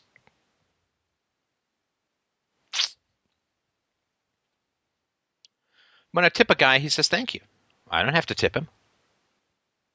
When I was a waiter and I was tipped, I said, thank you. The person didn't have to tip me.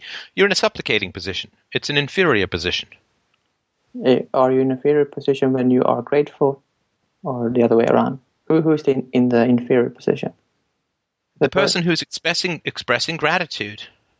Which is was not, her. It's not the same. It's not. Yeah, it's absolutely it's her. So, if she's being grateful, she's expressing her gratitude to me for being like you said, strong enough and immature enough to handle conflict situations. How does that translate into? Well, because it's not respect. It's not respect. Gratitude is not the same as respect. I'm not saying don't be grateful in your life. I am. I thank the listeners. I thank Mike and so on. And I'm not saying don't be grateful and don't be happy in your life at all. But it can't escape your attention that right after she said she was really grateful, she dumped you. That is what puzzles me. I'm sorry? It has not escaped me. Right. So her gratitude killed her sexual desire, her romantic desire for you, right? She could not be both grateful to you and turned on by you. Because a woman's sexual desire responds to a man's capacity to provide, not to be sensitive to her needs, which isn't going to get her one thin old banana. But a woman's eggs, like a woman's sexual desire, is driven by biology, and biology is eggs for resources.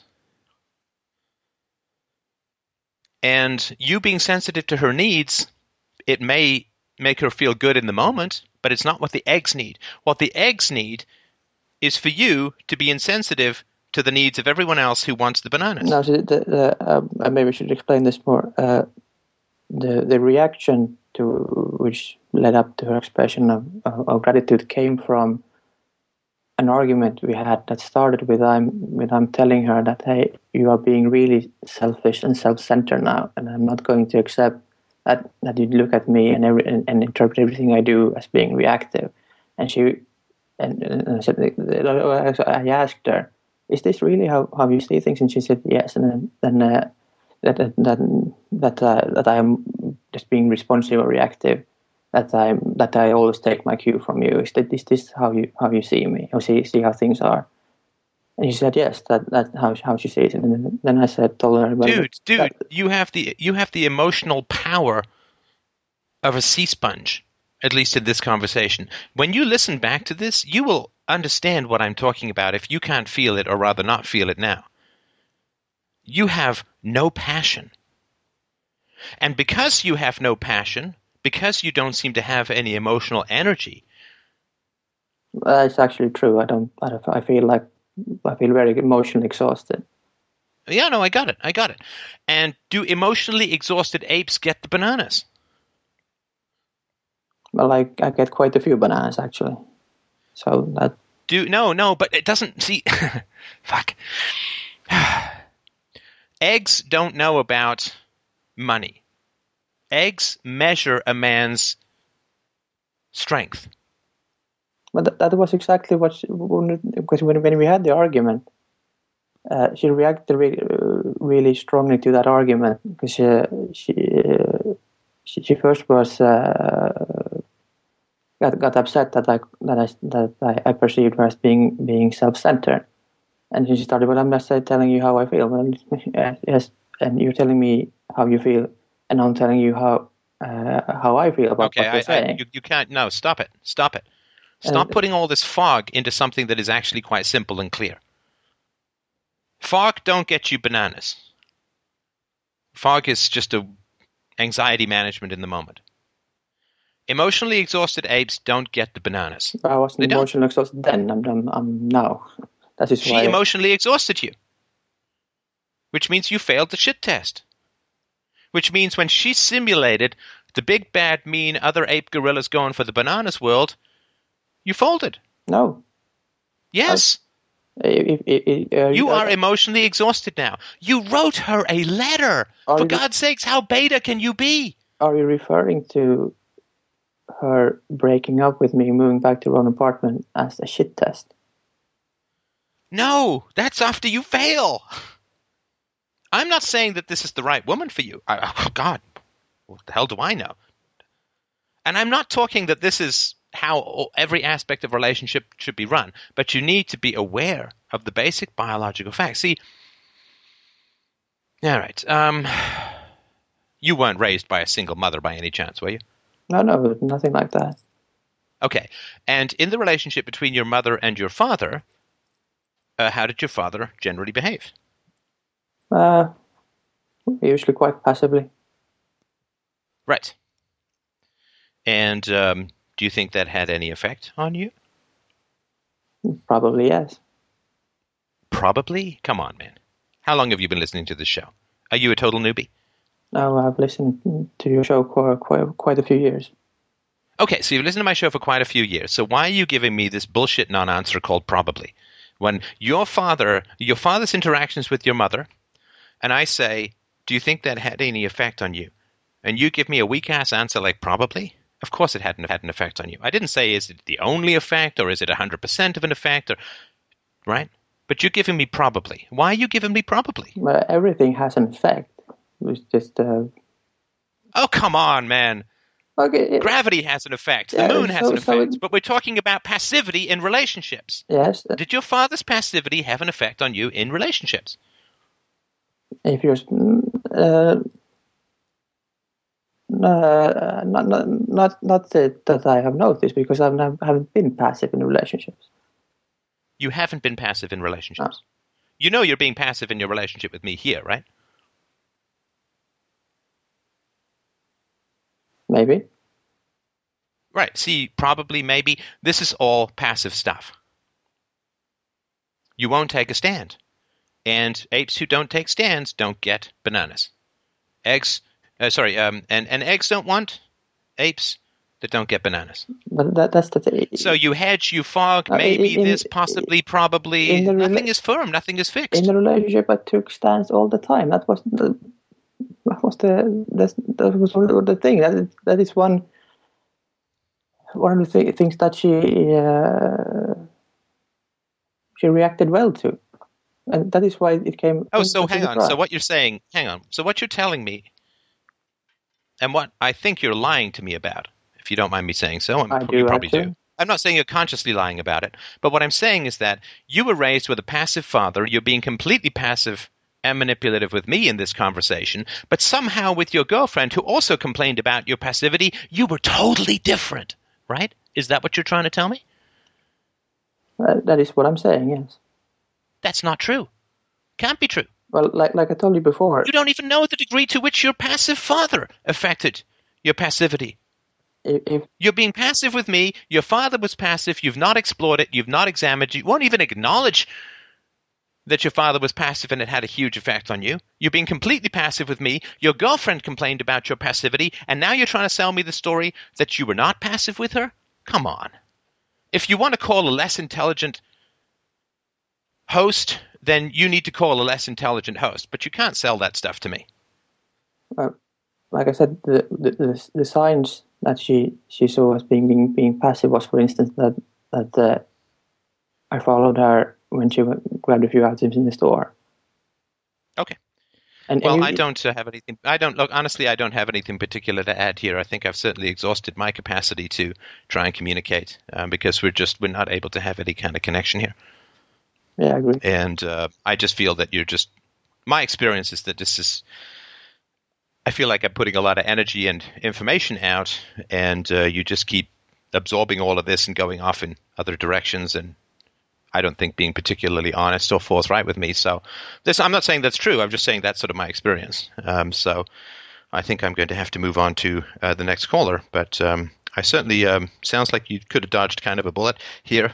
And these things that I'm saying about men and women, it's not the only thing that matters, and it's certainly not how a relationship should be fundamentally organized or dealt with. But it is important. It's important to know. You know,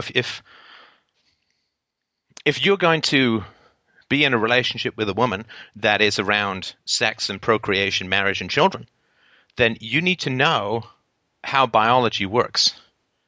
And that doesn't mean that you then have to – that's the only thing that matters, or that's the only way you organize your relationship. But we do need to have a knowledge. And there's a huge amount of energy that has been put into the world that is designed to obscure basic biological realities from men, and you see this all the time. I mean, God, just look at magazines aimed at women. It is all about making them look younger and more fertile. Why? Because that gets them more bananas. I mean, looking at women's magazines and thinking that biology does not drive sex and romance is like looking at car magazines and being surprised that there are cars in them. Just, it doesn't make any sense. It is a foundational part. Now, of course, women don't want men to know that aspect of things. They don't want to know how women focus on appearance. They don't want men to know how shallow some of this stuff is. It's deep biologically, but it's shallow when it comes to relationships. Because, of course, now we live far longer than we're supposed to. And so you can't have a relationship based on lust. I mean, most women would die in childbirth long before they hit menopause, or would die of tooth decay or something like that. So now we need deeper standards, of course, because we have longer lives, and you need a quality of personhood to be to be in a relationship with for 30, 40, 50, 60 years. But this basic trade of eggs for resources is foundational and fundamental for men to understand. And the reason I asked about the single mother thing, and it sounds like you weren't raised by a single mother, but you were raised by a dominant mother. The reason why single moms have failed at this, right? Single moms don't like to talk about trading eggs for resources because they have failed at it, right? They chose the wrong guy, right? Because everybody wants Brad Pitt and everybody wants, I don't know, whatever is considered to be the most attractive female these days, Jennifer Lawrence, I don't know, whatever it is. Everybody wants those things, but so what? Everybody wants to win the lottery too, but you don't get those choices. We all have to make compromises. If you want to know how attractive you are as a human being, just look at your spouse or look at your girlfriend. That's probably how attractive you are, right? 7s are with 7s, 8s are with 8s, blah, blah, blah. It just generally works out that way until you get older, because a man's numbers keep going up as he gains more resources. If he's ambitious and hardworking, his resources go up. So biologically, in terms of resources, men start low and then keep climbing higher and higher. Whereas until they're in their 60s or whatever, and then the problem is, who wants to take care necessarily of a man who's falling apart.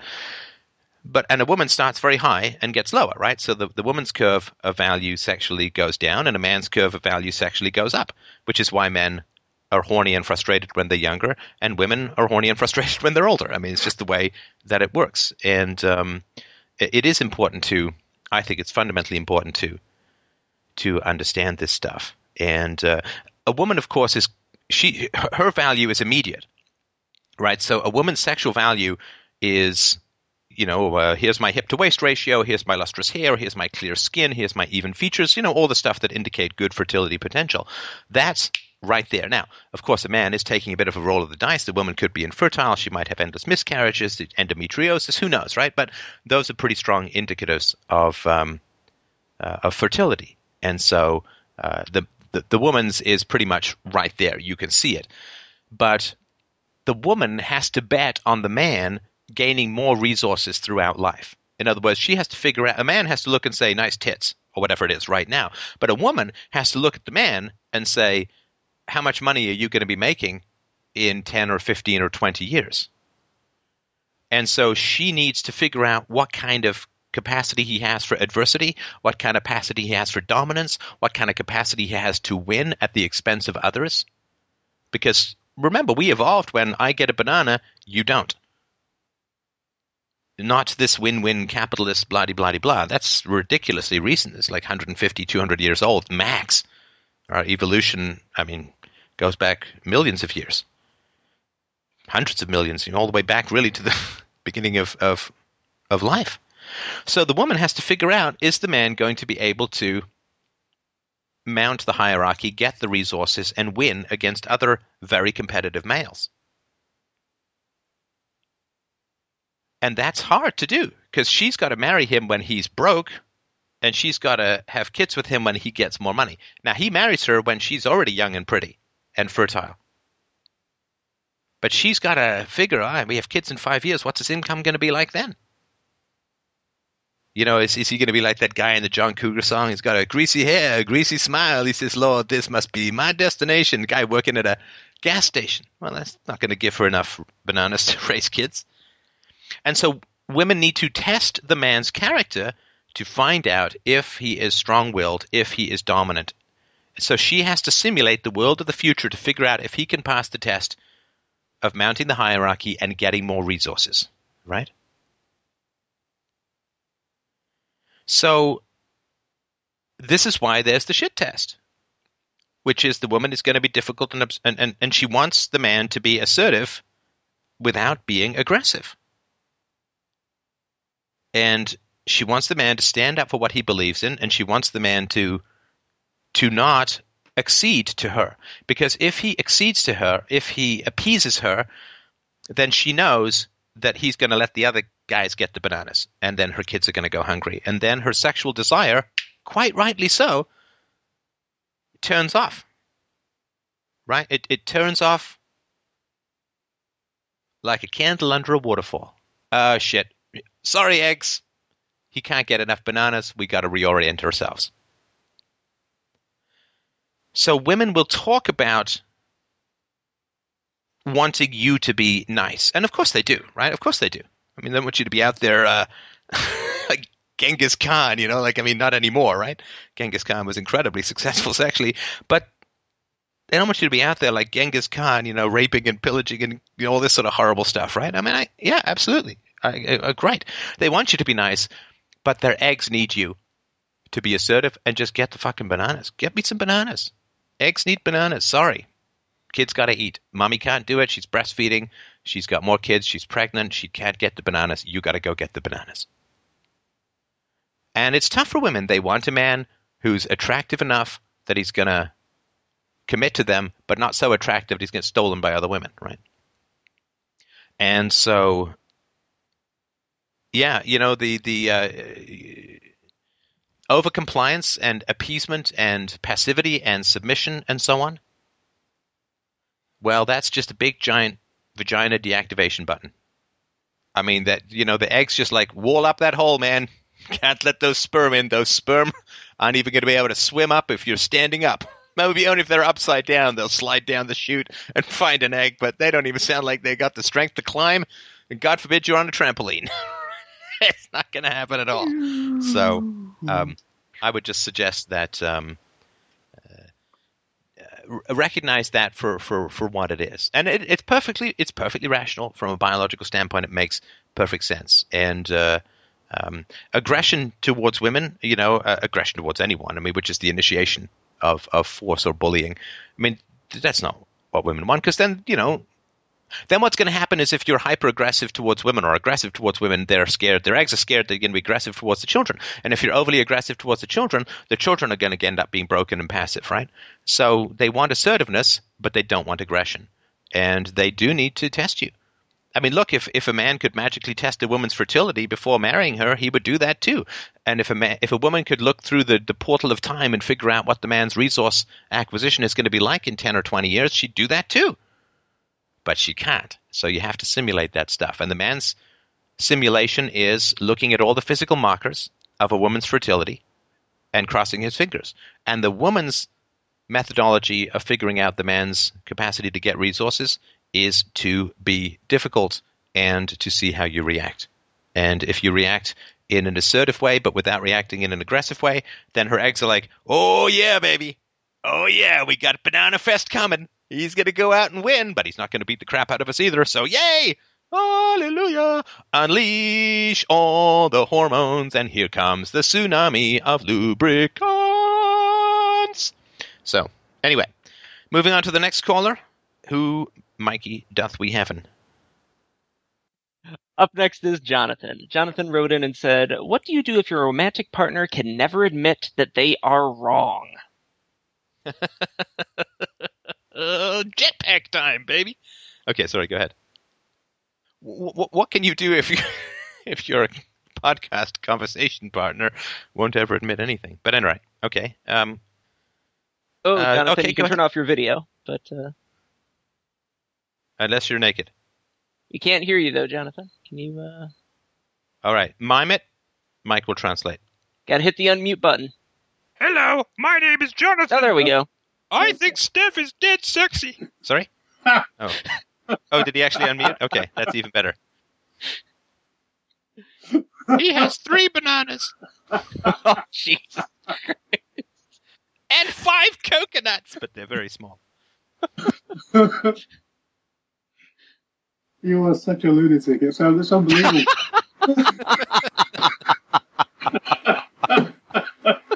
Hey, man, all I can tell you is after days spent begging for bananas, it's nice to be talking about bananas. I watched your oh god, that video today. That I had to send you a message, man. It's just bananas, you know. I think it's great because obviously I don't know what it is you do and how you can do that, but you can marry being nuts with being really clever. I don't get that. Wait, which video are you talking about? Fuck it. Oh, fuck evil. Fuck evil. That's the one. Jesus Christ. Fuck evil. I couldn't believe it. I love the Fuck people it without put in the comments. Stefan, this is not a well-formulated syllogistic argument. I just want to inform you of that. Yes, we know. We're aware. Really? Thank you. I was like, I know, because I'd always said, you're not a lunatic. I know all these people think you're crazy, and I was like, nah, I take it back. You are. You're bananas. Crazy like a fox, baby. Like crazy in measured doses, you know. Now, hang on, Jonathan. I got to ask you a question before we start. Yeah. Why are you inflicting on the rest of the planet 2 extra syllables when John is perfectly fine? Like, what is that? Because Jonathan's my name. Oh, come on. I'm Jay to my friends. Jay. All right. Okay. No, it's just like this woman I semi-dated at high school. No, it's not. It's not Andrea. It's Andrea. Like, okay. Has vagina, therefore syllable adoption is complete. All right. I have a sister that's exactly the same thing. You know. Oh, really? Yeah. Don't you dare call me Becky. My name is Rebecca. Right. Yeah. When I was teaching, well, not teaching, when I was a teacher's assistant at a daycare, there was a woman who, she said same thing. Don't call me Becky. My name is Rebecca. And I said, how do you spell that? And she said, well, blah, blah, blah. And there's an H at the end. So for how long exactly did I call her, hey, Rebecca? How long do you think that went on? Entirely too long to remain funny, but still remain deeply satisfying for another. Rebecca, it's time for you to come in. Oh, it's a good thing I'm over all that pettiness, though. What a change that's been. Whew. All right. All right, so basically I have been thinking really long and hard about what kind of a woman I should be around. Not your mother. Definitely not. No, I'm seeing that ACE score of 8, man. I'm telling you, I'm sorry about all that. I just wanted to mention that up front. Nothing you can do about it, mate. I wasn't in control. I can say that I'm sorry. Yeah. I can say that I'm sorry that it happened. I mean, just for those who don't know, adverse childhood experience, we got verbal abuse threats, physical abuse, non-spanking, no family love or support, neglect, not enough food, dirty clothes, no protection or medical treatment, parents divorced, physical abuse towards female adult, lived with alcoholic or drug user, household member, depressed, mentally ill, or suicide attempt. So other than an attack of killer robots and nose bats, basically you had it as bad as it could be, and I'm incredibly sorry for that. Oh, trust me, I've seen people who've had it worse. Don't give me that. Don't give me that. Don't give me the Monty Python skit. No, don't give me, could have been worse. Just a flesh wound. No. No, that's bad stuff, man. You should have seen the other guy. No. No, it was pretty bad. It was pretty bad. I mean, in and out of therapy when I was a kid, and I mean really a small kid. When I started a business at 27, I went into therapy because I was having like a lot of anxiety. And I've always been a bit of a bird bandit, so, you're around a lot. A bird bandit. Sorry, birds, who don't know, is what British men call young and attractive ladies. Is that? It's got to be. They're like 50-year-old birds? I guess they're out, right? No. That's a turkey. Okay, got it. But I spent all this time in therapy trying to kind of figure out why I was not settled, because I was very happy when I was sort of 18, 19. But as I got into working and being responsible and whatever else, and also I had a couple of kids by then, I found that I was experiencing trouble. And so the counselling helped me to kind of let the steam out. When I hit 35, I had a bit of a problem because one of my daughter's mothers died. What? One of your daughter's mothers died? Yeah. I had 2 kids, different women, 3 years apart. And were they married? Were you married to them? Oh, God, no. No. I just got caught when I was young, you know. What, you got sperm jacked? What are you talking about? No, I mean, I didn't have particularly good male role models, and I never listened particularly to the female role models that were around. Therefore, I would go bareback, and I didn't even think about it. And I'd go and test myself once every couple of months and take some pills to get rid of whatever it was. Do you see what I mean? Oh, you mean like STDs? Yeah. Right. You know. And then the women got pregnant, right? Yeah. Basically, 21, I got caught, and then 23, I got caught again. And it was like, okay, well, fair enough. You know, I didn't know my own father, so I'm going to be in these women's faces about my children. And that's how I've been all the way through the children's lives. Actually, I think technically if you'd been in the women's faces, you wouldn't have had kids. But that perhaps is a story for another time. But go ahead. No, because that actually isn't a story for another time. It all feeds into this story. Actually, that was just an oral sex joke, but it may have not been a very good oral sex joke. But go ahead. My forehead. Sorry, mate. Yeah. Also, technically, if it had been over their forehead, anyway, we don't have to go into that repeatedly. But it's a Jackson Pollock painting of not children. Okay, go ahead. Oh, so anyway, lots and lots of counselling up to 35 when I was advised, look, you've got this situation where you're going to have to take a deep plunge. The stuff that's bothering you is pretty deep and you need to go deep. So I said, okay, let the kids finish school. And I was at that point in control of both young women's lives. Both my daughters lived with me at that time. And why did they live with you? On the one hand, my younger daughter's mother had died of cancer. Oh gosh! Yeah, it's a pretty horrible story actually. But the younger mother's mother had died, and the older mother had a baby at 19. Therefore, had never been anywhere. Therefore, had a friend in Bolivia or Guatemala or I don't bloody know where. But she decided to turn up at my office one day, you know, with the kid in a bag. I'm going for a trip, and I didn't see her again for 3 years. So I had both girls living with me. So I needed to kind of work a little bit less because I'm a bit of a workaholic, and I had to learn how to raise girls. Now, the good thing is I have a lot of women in my family, but the bad thing is most of them are crazy. Yeah. The bad thing is they're in your family, right? Got it. Got it. So, I mean, I was dealing with drama that I wasn't equipped to handle. And so I was in therapy with my girls all the time. Right.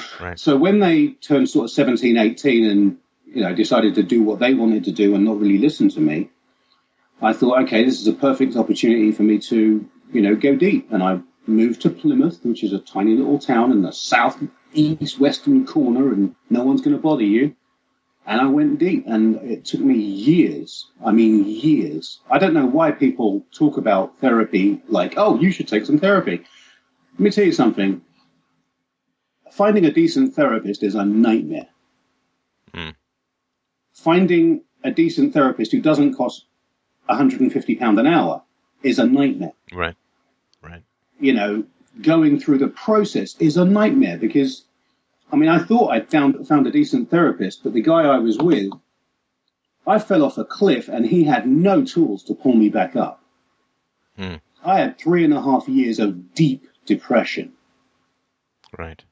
I mean, it's taken me 6 and a bit years to get myself together, get back to work, get the company working, start earning a bit of money. I'm starting to get myself together. But now I'm looking at the world and I don't completely understand it anymore. Yeah.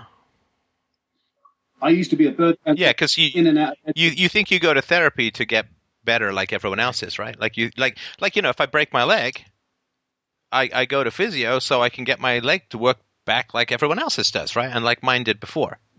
But that's not how therapy works. Therapy, if you really go deep, and I did years of deep therapy, if you really go deep, you emerge and you're not like anybody else. You're not like the broken people who know they're broken, and you're sure as hell not like the broken people who don't even know that they're broken. And you basically have become a superhero. And people don't, this is why, when I invite people to come into therapy, I'm like, hey, join Professor X or whatever the hell his name is, come to the school for superheroes. Because you then have the same relationship to ordinary humanity as superheroes do to everyone else. It doesn't feel like, you don't go to therapy to be like everyone else. You go in therapy to get superpowers. It doesn't feel like that at the moment, but then again, as I say, I'm only now emerging out of it. Right. So it doesn't feel well, like... that's no, and the reason I know that is because you said I don't quite understand the world anymore. And I would argue that that's not true. You do understand the world, but you understand more deeply now why it's broken and how you were so harmed as a child. And that it was the world as a whole. Like we always start looking at our families and saying, shit, my family was the dung heap of fiery Satan-farted dysfunction. And then you say, well, but when I deal with my family issues, break out of this dysfunction, whew, I'm like a dinosaur coming out of the egg into the fresh air. I'm coming out of the noxious fumes into the clear air. I'm coming out of the caves and into the sunlight. Beautiful, right? And then you keep climbing out. And you're like, well, the air's not getting particularly clear yet. I guess I'll just keep going. Exactly, right? Yeah. Yeah, it's like, and then you realize that your family was a symptom of society. That it's not like, hey, there's this great sane society out there. Too bad your family was dysfunctional, but don't worry, you get out of that family orbit of dysfunction. Man, all these healthy people will be out there. Oh, dear. Oh, gosh. I guess that's an illusion that keeps you going, but it sure as shit ain't true. Because my family was fucked up because society allowed it to be fucked up, and society encouraged it to be fucked up, and society enabled it to be fucked up, and society supported it in being fucked up. And society needed it to be fucked up. And so you emerge from the dysfunction of your society. You emerge from the dysfunction of your family and you think, great. I'm back, baby. Hey, let's go join all the healthy people. Hello. Hello. Hello. Hello. Echo. Echo. Echo. It's like, oh my God. I was raised by zombies. Oh, look, I've cured myself of Zombieville, and I am now going to crawl up into season 666 of The Walking Dead. There's zombies everywhere. So, the illusion is that it's your family that's dysfunctional. No, that is the illusion. I know. It's everybody. Mm-hmm. And I broke out of the madhouse into a bigger madhouse. Because now they think I'm mad. Yeah, I start a conversation with anybody, almost not everybody, but I start talking to people that I've known for years, and they think, "Oh, something's happened to him. He's weird." It's not that I'm weird. Yeah. It's just that I can see shit now that I would never have seen 15 years ago. I'm from the future, but I can't tell you that. So, buy Apple. I mean, seriously, that's what it feels like. I mean, I see the future so clearly and how we need to get there. I literally feel like I came back through a tunnel in time to primitives, Yeah. I feel like the giant obelisk in 2001. Yes. And it's horrible because I did all this stuff so that I could be normal, and now I'm not. And it's weird. Yeah. No, it's not normal. It's superhuman. I used to have 5 girlfriends a week, literally. It was not unusual for a Friday night. I'd have one in the house, another one would turn up at the door. I'd turn her away. Then an hour later, another one would turn up. I was terrible. I've had... Okay, how big is your banana? I gotta know. What are we talking here? I do all right. You get into a hot bath after a long day and just unwind. No. Okay. So how? Because I find that amazing. I mean, I dated a fair number of women in my life, but this 5 a week kind of thing, I've heard tell of it. Easy. Okay. So how do you? I mean, I'm not recommending this because I'm glad that we're not in the same room because you must just sneezing herpes. But what? Women would cross the street and get hit by cars to come and talk to me.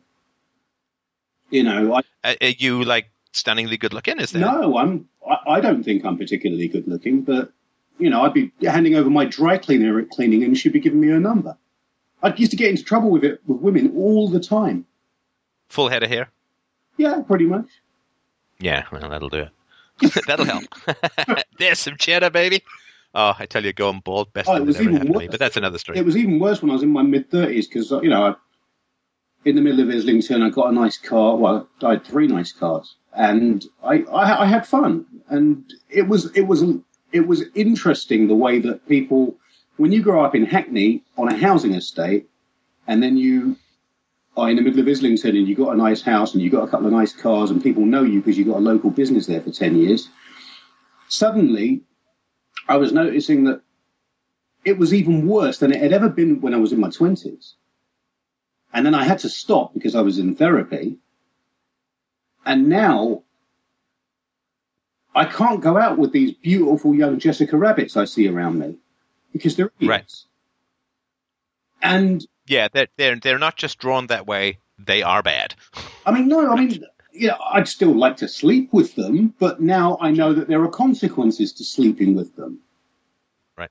So I can't go and do that. So I thought, okay, let's start dating some mature women who are grown-ups. And I'm having trouble there too. But not as much trouble as I had when I was a kid. And I certainly don't do it 8, 9, 10 a month. Now it's, one every few months I'll have a look. I'll try to see. I'll try to work it out. And if I can't work it out, then I'll walk away. Right. Which is massive for me because I've been a slag fit for my entire life. Yeah, I mean, you're a crack addict. No, am I wrong? I mean, I wouldn't call it crack. I mean, it is a crack. But, the crack of doom. Yeah. Oh, no, I mean, women are beautiful creatures. I mean, God, dear, how could you not? I mean, there's nothing better in the world. I've had a Ferrari. There is nothing better than a woman. Yeah, beautiful creatures. What you mean? I don't want to get too crude. Anyway, that's probably not the. They're beautiful. They're the direction we want to take wonderful it anyway. Creatures. It's just that a lot of wonderful and gorgeous, not the same thing. Well, in fact, often quite opposite, right? Well, I mean, no. You talk about your wife, and I'm like, wow. Does she have a sister? But at the end of the day, I'm like, what would I do with such a woman? Right. No, but listen. I mean. Giving beauty to a young woman is like giving the presidency to an 18-year-old young man. Yeah, I get that. I mean, how well do young people handle power? Yeah, not well. Not well. Yeah, not well at all. And that's never going to change. I mean, it's the drug of egg proximity will forever destroy the rational capacities of men. No, and it's not, it's not a good compliment to the character of women that a man's brain has to shut down when in proximity of sexual access. For God's sakes, don't think. I don't know. I think I just wasn't thinking, period. For a period of 20 years, I did not think about anything. Not really. Right. I didn't know how. Well, no, but you were programmed for a reproductive strategy that's promiscuous. Well, I mean, not having a father, I tell you, that really is. I mean, I heard that on your show, and I had to agree. And you know what not having a father says to your balls? Not particularly, no. What not having a father says to your balls is, hey, man, hey, my fellow castanet of reproduction, no father means that men are in very short supply, which means I can bang lots of women because there's a shortage of men, probably because of war. And therefore, right, I mean, why was there the swinging 20s after the war?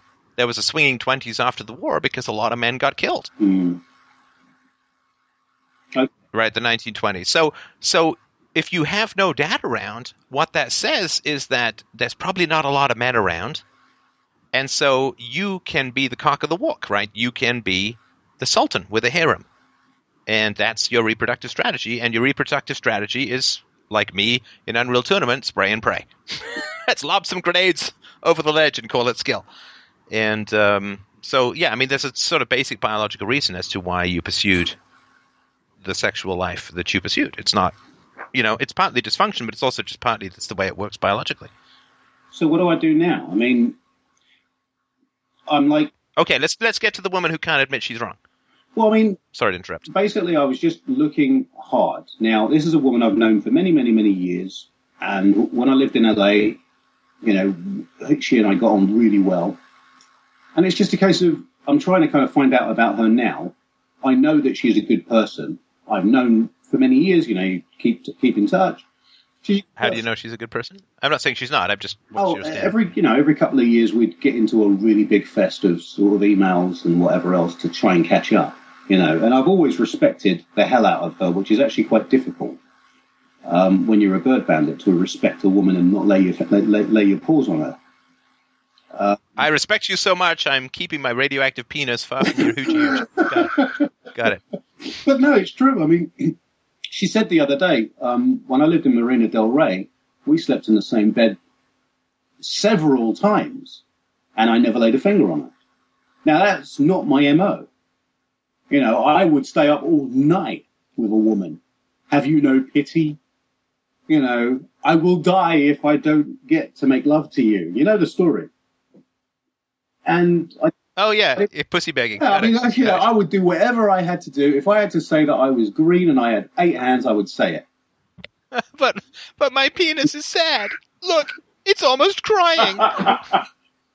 But I mean, the little vagina at the end of my penis is weeping. Yeah, if I had to take her to a concert, if I had to take her to a restaurant, if I had to take, didn't matter what I had to do, as long as I got what I was after. Yeah. And then you forget their names the next morning. But I never did that with her, and I thought that was kind of cool. And now the boyfriend that she have, what did she think? Hang on, what did she think of your endless egg hunting? Like a lot of my women friends, they think I'm hilarious. I've got many women friends I've known for 20 plus years. I've never touched them, and they think I'm hilarious. But they also I've never actually turned my gaze upon them. If you get what I'm saying. Yeah, you've never fastened them with your basilisk gaze that causes bras to burst into flames. I got it. Yeah. Okay. So I mean, they seem immune, but I've never actually tried anything. So, I mean, she's not just an ordinary friend. I've always had great respect for her. Yeah, actually, that's not opposite to a friend, but okay. I mean, she's not just like a friend. I actually have respect for her. I think that you may be referring to your common quest. I was 30 before I learned that you needed to admire and respect your friends. I was 30. I thought that your friends were just people who were in proximity to you. Right. I didn't know that you had to respect them. I mean, I read a book a while ago where it said that, the person that you respect the most, is probably your wife. The person you admire the most is probably your wife. I'm like, Jesus, both of them? Who admires and respects a woman? Where is such a woman? Well, no, but the reality is that a woman who respected herself would not sleep with you, right? Yeah, basically, I think so. I mean, just out of medical necessity, pretty much. Unless she had an IUD that was pretty much a space shuttle. How do you explain all the ones who fell into the bed then? I don't know what means fell into the bed. Fell into my bed. Oh, well, they were women who wouldn't have self-respect, right? Really? All of them? Yeah. Damn. Yeah, look, you are a player, and you slept with a lot of people, so biologically you're a suspect, right? For STDs and stuff, right? And you said that you had STDs. I was always very responsible about going and taking my pills. Yeah, okay. So from that standpoint, and also a woman with self-respect would very quickly figure out that you did not sleep with women you respected.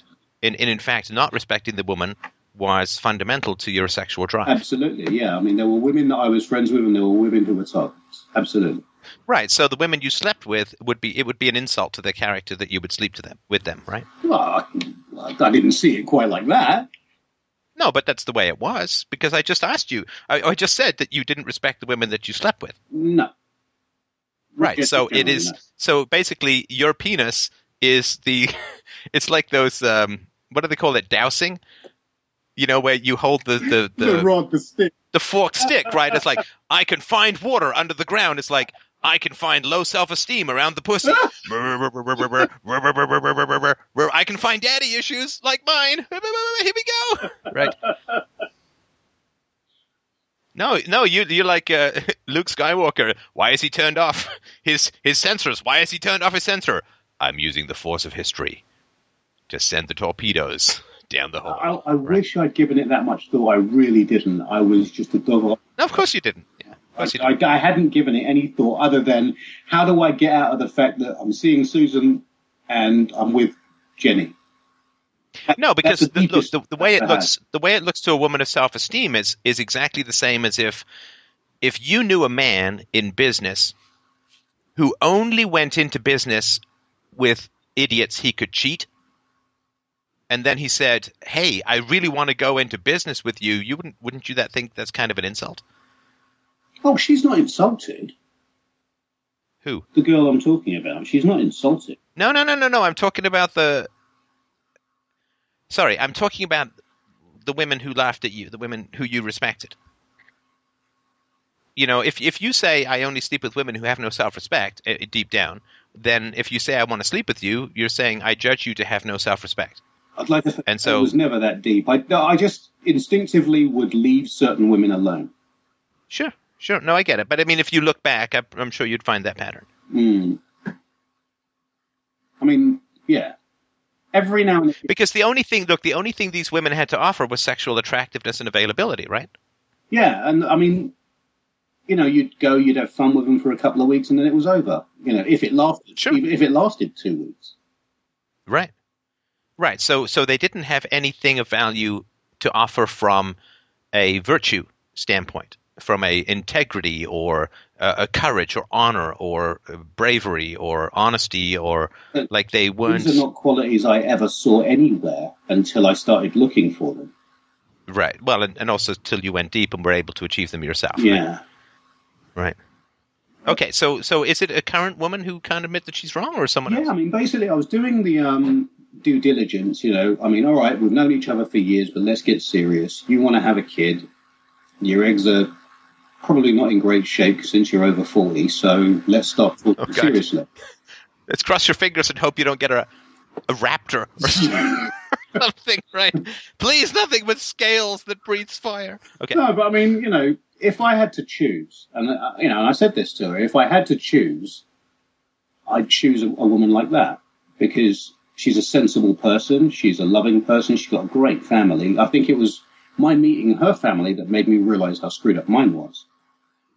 You know, so it was like, okay, so what do I do? So I'm starting to talk to her. I'm starting to try to get to know her.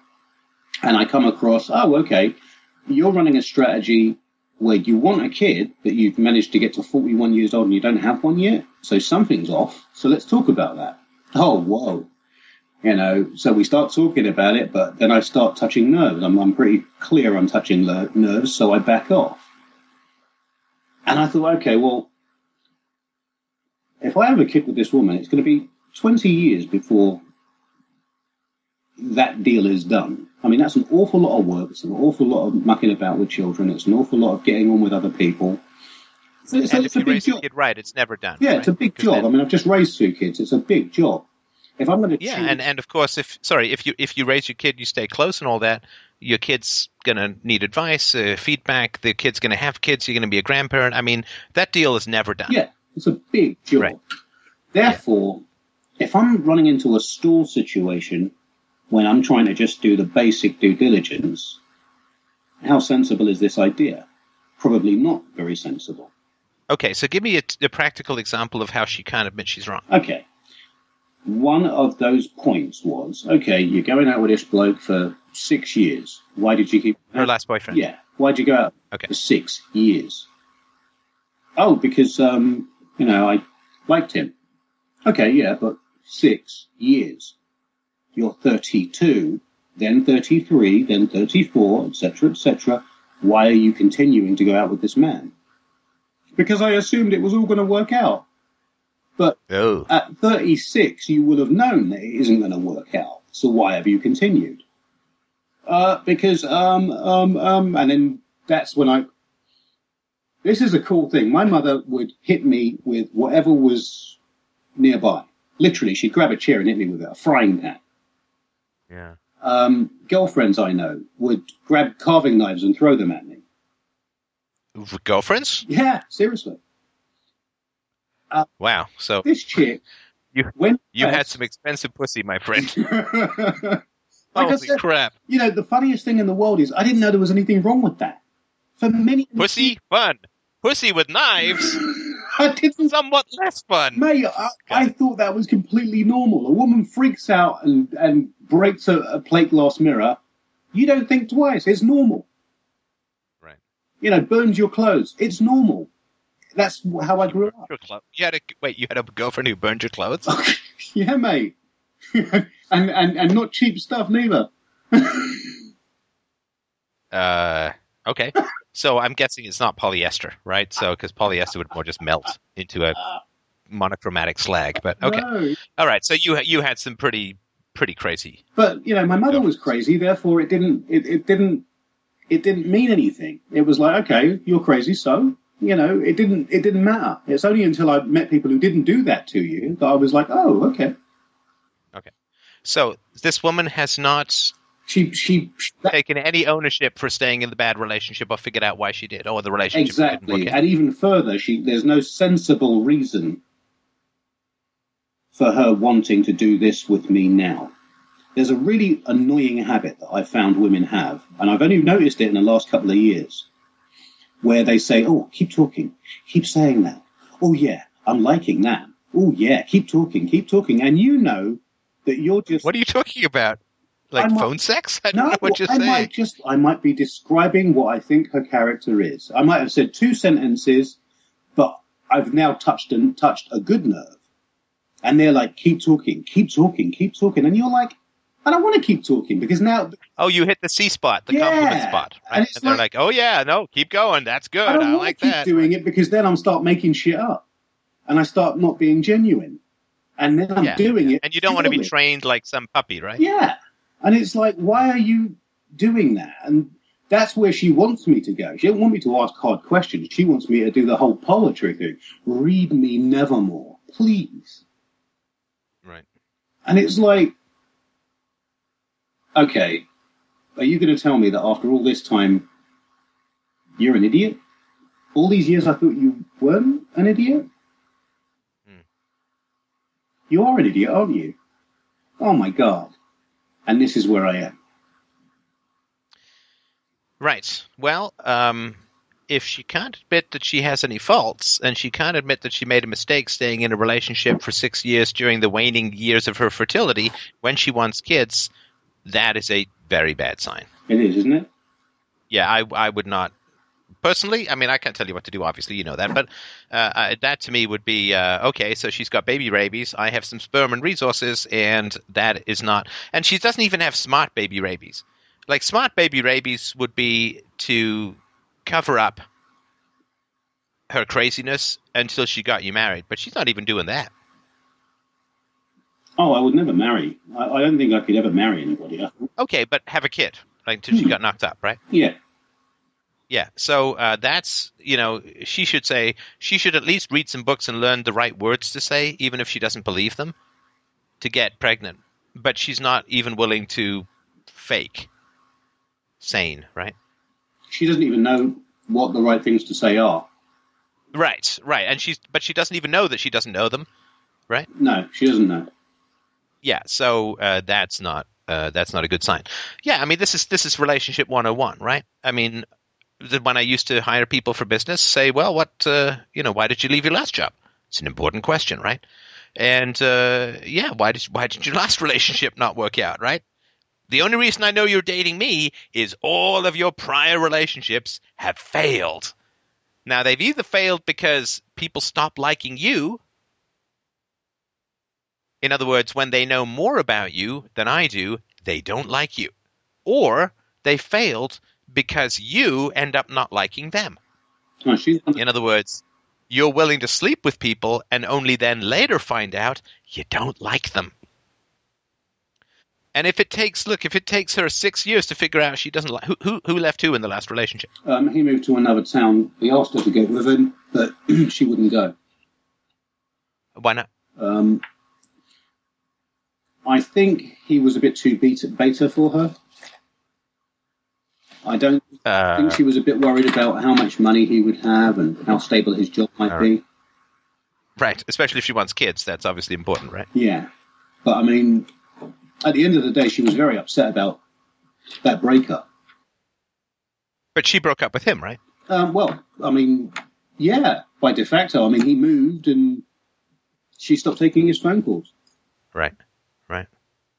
Right, so it took her 6 years to realize she didn't like him. No, I think it took her 6 years to get her finger out, basically. And that worries me. To what? I mean... To do what? To get her finger out. I don't know what that means. It sounds like a breakup of a lesbian relationship. I don't know what you're talking about. You've got too colloquial for me, I'm afraid. Or maybe this emerged after. You've been away from here for too long. Yeah. No, basically, I think that... Plus, the weather sucks in the colonies. Anyway, go on. Oh, you can talk with minus 30 over there. Yeah. No, I think that instead of pushing the issue, she backed off. Instead of saying... Look, pushing what? Pushing what issue? Well, the issue would have been, no, you stay your ass here in the town that they lived in. And whatever problems there are, we will work them out. That is the sensible way to have gone about it. But she didn't do it. Wait, I'm sorry. She didn't say to the guy, don't move. Yeah. Well, why did he move? Because he thought his career prospects might be better somewhere else. Okay, so he got a better job. No. So why would he stay? He was in a situation where his career was going nowhere in the city that they lived in. Right.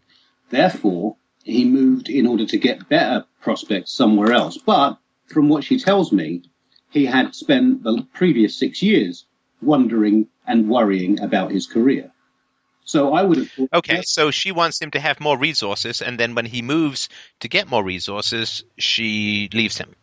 Yeah, or he leaves and she doesn't go with him, and then... No, she leaves him. She leaves him. Wait, could she not move? Is that right? She could have moved. She could have moved. Okay, so she left him. Yeah. Right. So here's another red flag. You know, I was concerned he wasn't making enough money. And then, when he starts making more money, I leave him. And it doesn't hold up. Can't win, don't try. I mean, I kind of thought she was okay on the I didn't want to move and be 1,000 miles away with him when we were not in the greatest of places. But I'm like, well, if you're with him for 6 years, I mean, I've never done 6 years in a relationship, Christ. So if you're with someone for 6 years... You make it sound like I've never done hard time with pussy. I've never been trapped in a cell with me and vagina for 6 years with no time off for good behavior because they'll shank you in your sleep, man. Anyway, go ahead. That's hard time, man. Yeah, I mean, that's the kind of time that turns you into Morgan Freeman. I'm sorry, I don't have the experiences that you people have. You know, you people like them. You like them. You actually like the person. You're around her for years and you like her. I've never seen that. More and more every year. I hear guys on your show talking about it. Oh, she left me. Oh, I'm like, wow. When they leave me, I'm happy. Sure. I've got more time for Xbox. Right. Is that dysfunctional? Is that dysfunctional? No. I mean, look, if you haven't met the woman that you can love, then that's the reality, right? That's what I figure. You know, it's like if I go whale watching and there are no whales, is it dysfunctional that I didn't see any whales? No. Went out finding whales, couldn't find any whales. Not dysfunctional, it's just the way it is, right? And they are that rare, aren't they? Well, I think of course, if you want to find a woman who is in a reasonable age bracket, who is single, who is wise, who is mature, who has pursued self-knowledge, who has some reasonable perhaps income, or at least who's generous, who hasn't been infected by radical feminism, who, we're starting to talk about some pretty serious unicorns. Thank you for confirming that. No, look, I mean, but it's not women. I mean, how many guys do you find around who you can have a meaningful conversation with? Yeah, it's not that many. There's not that many. Not that many. But I mean, guys don't really talk to guys that often. I mean, I went to Interstellar. They do! No, I went to Interstellar. Oh, God, don't give me these stereotypes. Dude, I went to Interstellar the other day. I was in the cinema. I'm watching a damn movie. I come out of the movie, and I'm like, what did I just watch? And then I ended up having a really good conversation with some guy, and we just ended up going to the pub and just drinking for a couple of hours and discussing the movie. Now, that was a rarity. Wait. You had a philosophy pickup at a movie theater? I'm not gay. I said a philosophy pickup. Yeah, I guess we do. Yeah. Good for you. Good for you. No, that's tough to pull off. Yeah, exactly. That is tough to pull off. I mean, basically, you have to comment on 9 women's boobs before doing that, so everybody knows you're not gay. But good for you. No, that's tough. That's tough. I remember trying to do a philosophy pickup in a sauna. I tell you, that didn't go too well. Anyway, that's perhaps a story for another time. Now that there's only 2 towels between us, let's talk Schopenhauer. Jesus, you are joking, right? No, I'm serious. I did. Shall I add the steam, or shall you? Let's just say that when I was younger, my comprehension of basic simian social graces was not exactly optimal. Let's put it that way. Call me! Did you discuss Plato's cave with him while in the sauna? You know what's true about all those Greek you're a philosophers? Dude. They were queer as a $3 bill. Yeah, we were fully clothed in a movie theater, and I was a bit dodgy about it. But dude, in a towel, you're doing that? You are so... Yeah, look, you know what? Let's say there was a towel. I think that makes the story less insane. But I'm really into the Greeks. Right. Well, thanks though, because I mean, I feel bad because she doesn't get to have a kid, which I think is really sad. But why is that sad? Well, because why should she have a kid? I mean, yeah, she should have had one by now. But no, do you think she'd be a good mom? I think she'd be an excellent mom. You are mental. What? You're mental. Why? Not at everything, but in this. Are you fucking kidding me? Listen, how much fun do you think, and I know I don't have to ask you theoretically, how much fun was it to be raised by a woman who could not admit she was wrong? Yeah, but my mother is vastly different from this person I'm talking about. Okay. I mean... How much fun is it to be raised by a woman vastly different than your mother who could never admit she was wrong? Who never takes ownership for anything that goes wrong, who blames other people. I was fully expecting you to say something to me that would allow me to kind of circumvent her anxiety and tap into who she is.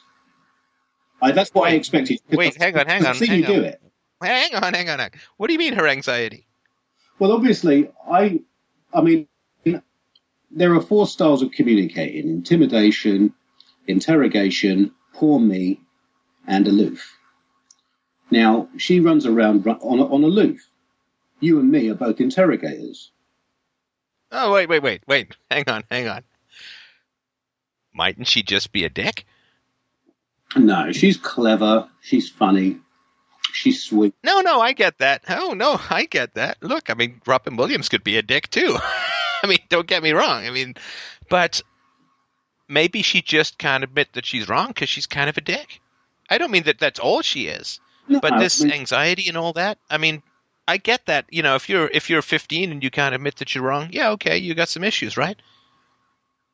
But if you're 41 and you can't admit that you're wrong, I mean, I'm saying... and you can't take ownership? Yeah, I'm saying to her, look, the strategy of being a mother has failed.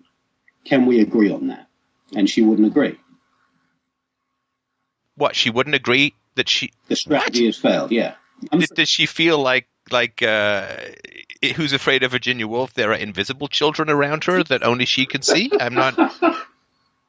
I'm sorry, did you hear that? I think the baby's crying. I'm going to go and mime changing a nappy on a pineapple. I mean, what the hell does she think's happening? Are there children? So maybe, no. Did you want children? Yes. But maybe so you failed at having children? No. What? Yeah, I mean, I was like, okay, this is anxiety making her do that. You know, it's anxiety. I'm about to succeed in my goal of becoming the prima ballerina for the Bolshoi. Is that some white knight shit where I'm kind of taking away her moral agency when I say that there's an excuse for her not answering a straight question? Does she really think that she has not failed in having children? Because she's talking to me about having a child. Therefore, she's not failed. No, that's... No, that's... No, but she has failed to date in having a child. This 41 is, you know... Yeah, this is the point I was trying... 41 is... I mean, there's Scotty down there worrying about the dilithium crystals exploding, right? I mean, she's really pushing the envelope. So she's like... She's really, you know, the eggs cannot take the strain cap. I mean, she's really pushing the envelope, right? I mean, she's got the Klingons of dusty dead womb fast on her with phasers on kill. I mean, that's really right on the edge, right? But see, that's the point. I'm like, look, you know, you need to be pregnant now, if not last year. So let's get this stuff out of the way. And we're hitting this wall. And I have no idea. I mean, I see what the stakes are. I've known this person a long time. 17 years I've known her. So I know what the stakes are. What? I don't know what you mean by the stakes. Well, if she doesn't have this child, then she probably won't have one. Right. And she will help other women thereby. Say again? Look. Certainly true that the purpose of some people's life seems to be to serve as a warning to others. Hell, some of them have been on this show. I get you.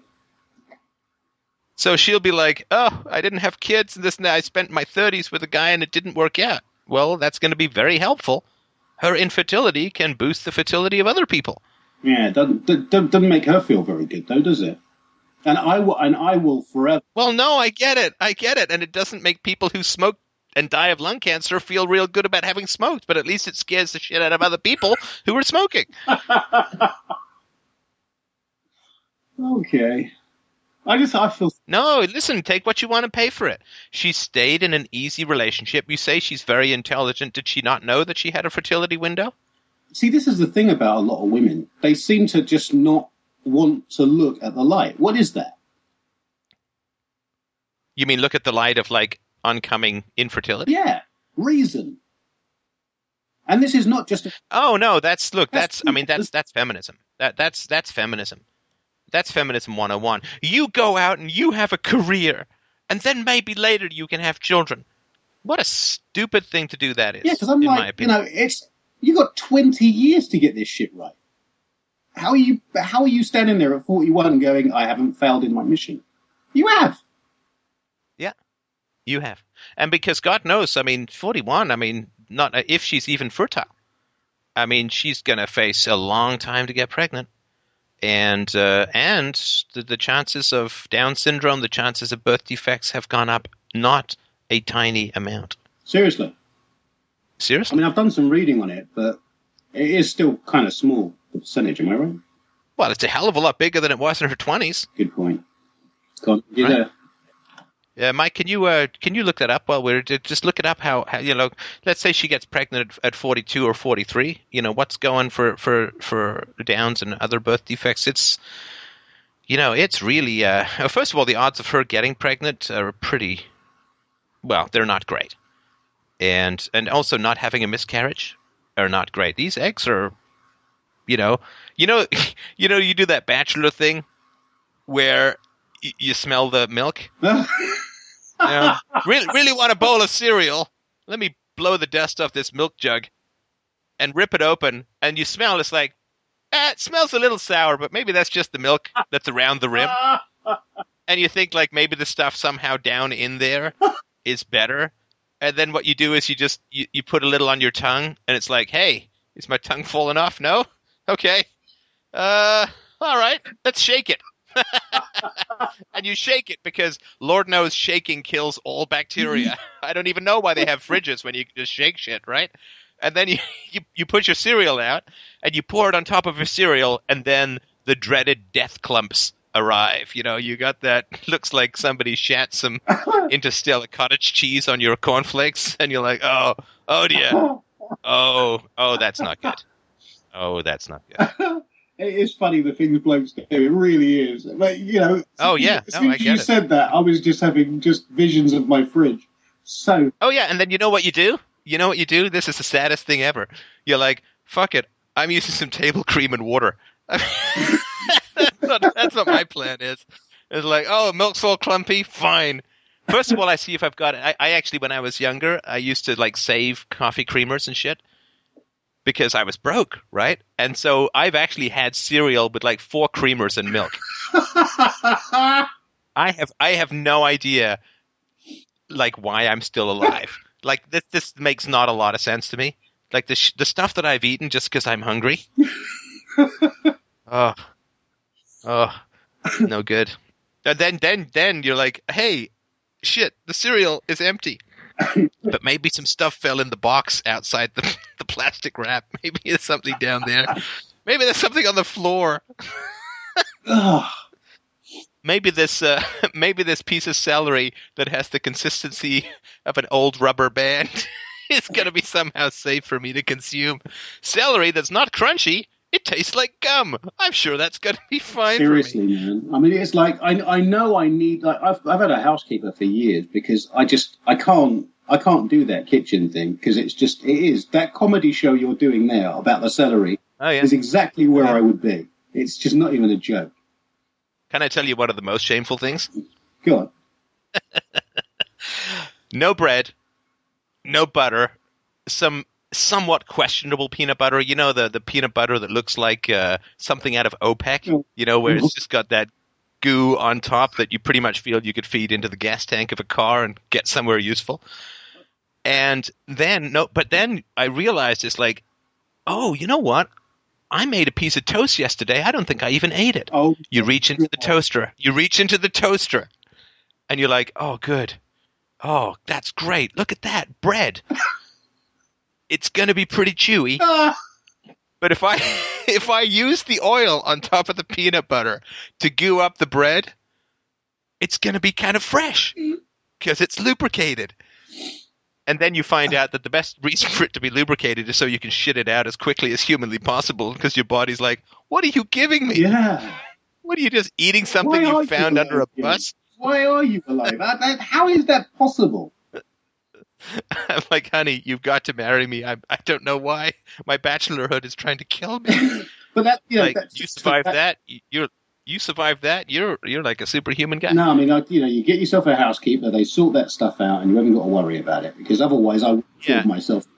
I may have mentioned being broke. Housekeepers and broke don't often go hand in hand. All right, let me just give you some statistics for risk of Down syndrome. Right? Okay, you ready? Yeah, I'm listening. Okay, are you ready to sew? Do you still have a foreskin? Yeah, I do. Okay, fantastic. Good job. Pull it over and get a needle and thread. You need to sew this shit closed as I read these numbers off, okay? And look, if you need to use a staple gun, it'll hurt, but it'll hurt less than what I'm about to read to you, all right? Don't give me any of this cellophane shit. I mean, I need this to be pretty permanent for a while, right? So that if you have an erection, it's going to be unbelievably painful. So just, beware. Okay, so mother's age 36, right? Risk of Down syndrome, 1 in 289, right? Okay. 37, 1 in 224. Ooh, did you feel that? Little dip. 38, 1 in 173. Shit. 39, 1 in 136. Oh, yeah, that's less than half. In 3 years, it's gone down. Oh, you've basically more than doubled your risk in 4 years. 40, 1 in 106. 41, 1 in 82. 42, 1 in 63. 43, 1 in 49. 44, 1 in 38. 45, 1 in 30. This is Down syndrome we're talking about. Down syndrome. Risk of any chromosomal disorder. By 36, it's 1 in 127. it follows pretty much the same pattern. By the time a woman is 45, risk of chromosomal disorders, 1 in 21. Buggery. This is not... Now, that is some serious life messing up stuff, right? Well, yeah. I mean, if you're raising a child like that for 20 years, I mean, that's going to... Oh, no, that doesn't end. No, because Down syndrome babies, they used to only live to like 20 or 25. They're living into their 40s now. Oh, wow. I mean, you'll die, and this kid will still need resources. And look, I get Down syndrome kids report to be enormously happy, and some people have fantastically rich experiences. I'm not going to pull a Dawkins here. I'm not, but I'm telling you, those are the statistics. That's what you're looking at. Well, you don't have to try hard to make a case, mate. Yeah, you don't have to try very hard. It's very plain where we are, isn't it? Right. So she has failed in her goal of having a low-risk child, or a low-risk pregnancy, or a low-risk birth? Plainly. Mike, can you also look up risk of miscarriage in these kinds of age frames, if you don't mind? But listen, man, you don't owe her a baby. You know that, right? You can't white knight this stuff. I don't care how much she wants a baby. You do not owe it. That is a huge, huge deal, as you know. No. And if there are emotional warning signs, and I mean, even out of all this chromosomal stuff and Down syndrome stuff and all of that, if there are emotional warning signs, and you've known this woman for 17 years, when you say that she can't admit that she's wrong, I believe you. That is a terrible environment to have a kid in. A woman who can't admit that she's wrong. And that you're going to see that kid suffer too from that, because Jonathan, as you know, having a parent around who can't admit that he or she is wrong, it's really, really destructive to a kid. I thought there was something I was doing wrong or something I was saying wrong. No, that's look. Give women the respect of 100% moral agency. Then we'd never talk to them. Well, I'm not saying don't put me in that we. I mean, if you're talking about you and your penis, that's a different that's a different thing. But don't put me in that. I talk to women in this show. I talk to women all the time. I have female friends, and come on, man, moral agency. Come on, Oh, don't tell me you're part of that old joke. Why did God give women vaginas so that men would talk to them? I'm sorry, but you're talking about if you're going to not open a door for a woman, what's the score? Say you don't pick up the check every time you two have dinner.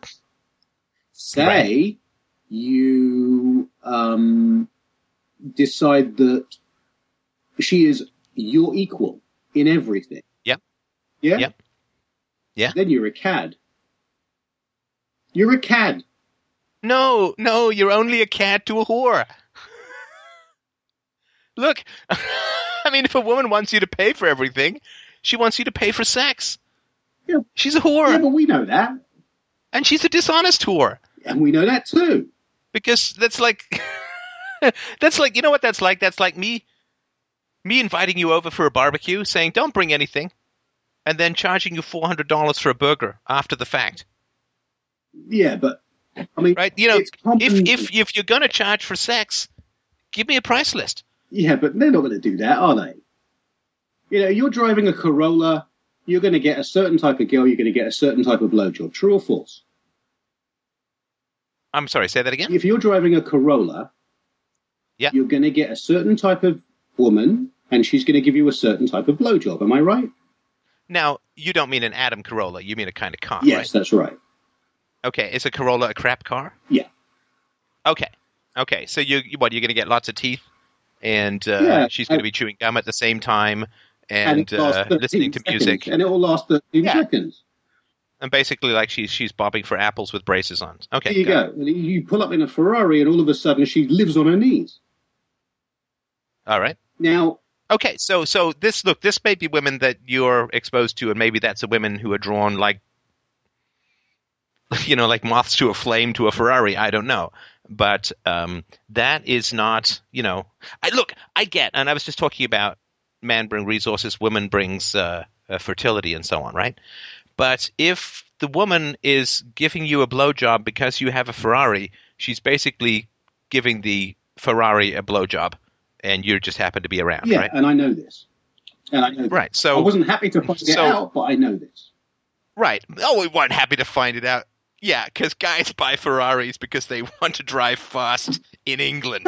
No autobahns in England as far as I recall, unless they built something new, unless you're able to sneak in to the Heathrow airport on the off hours and open that thing up. Oh, yeah. Men buy Ferrari because they really appreciate Italian engineer performance. Yeah, right. Yeah, I was surprised to find that women gave me blowjobs when I had Ferraris. No. That's in the brochure. It's a pop-up brochure which says you buy a Ferrari for the way it makes women's lips purr. Come on. And that is the truth. I mean... Yeah, of course it is. I had one girlfriend I was going out with for 18 months, which is long for me, but then again, she didn't mind my other activities.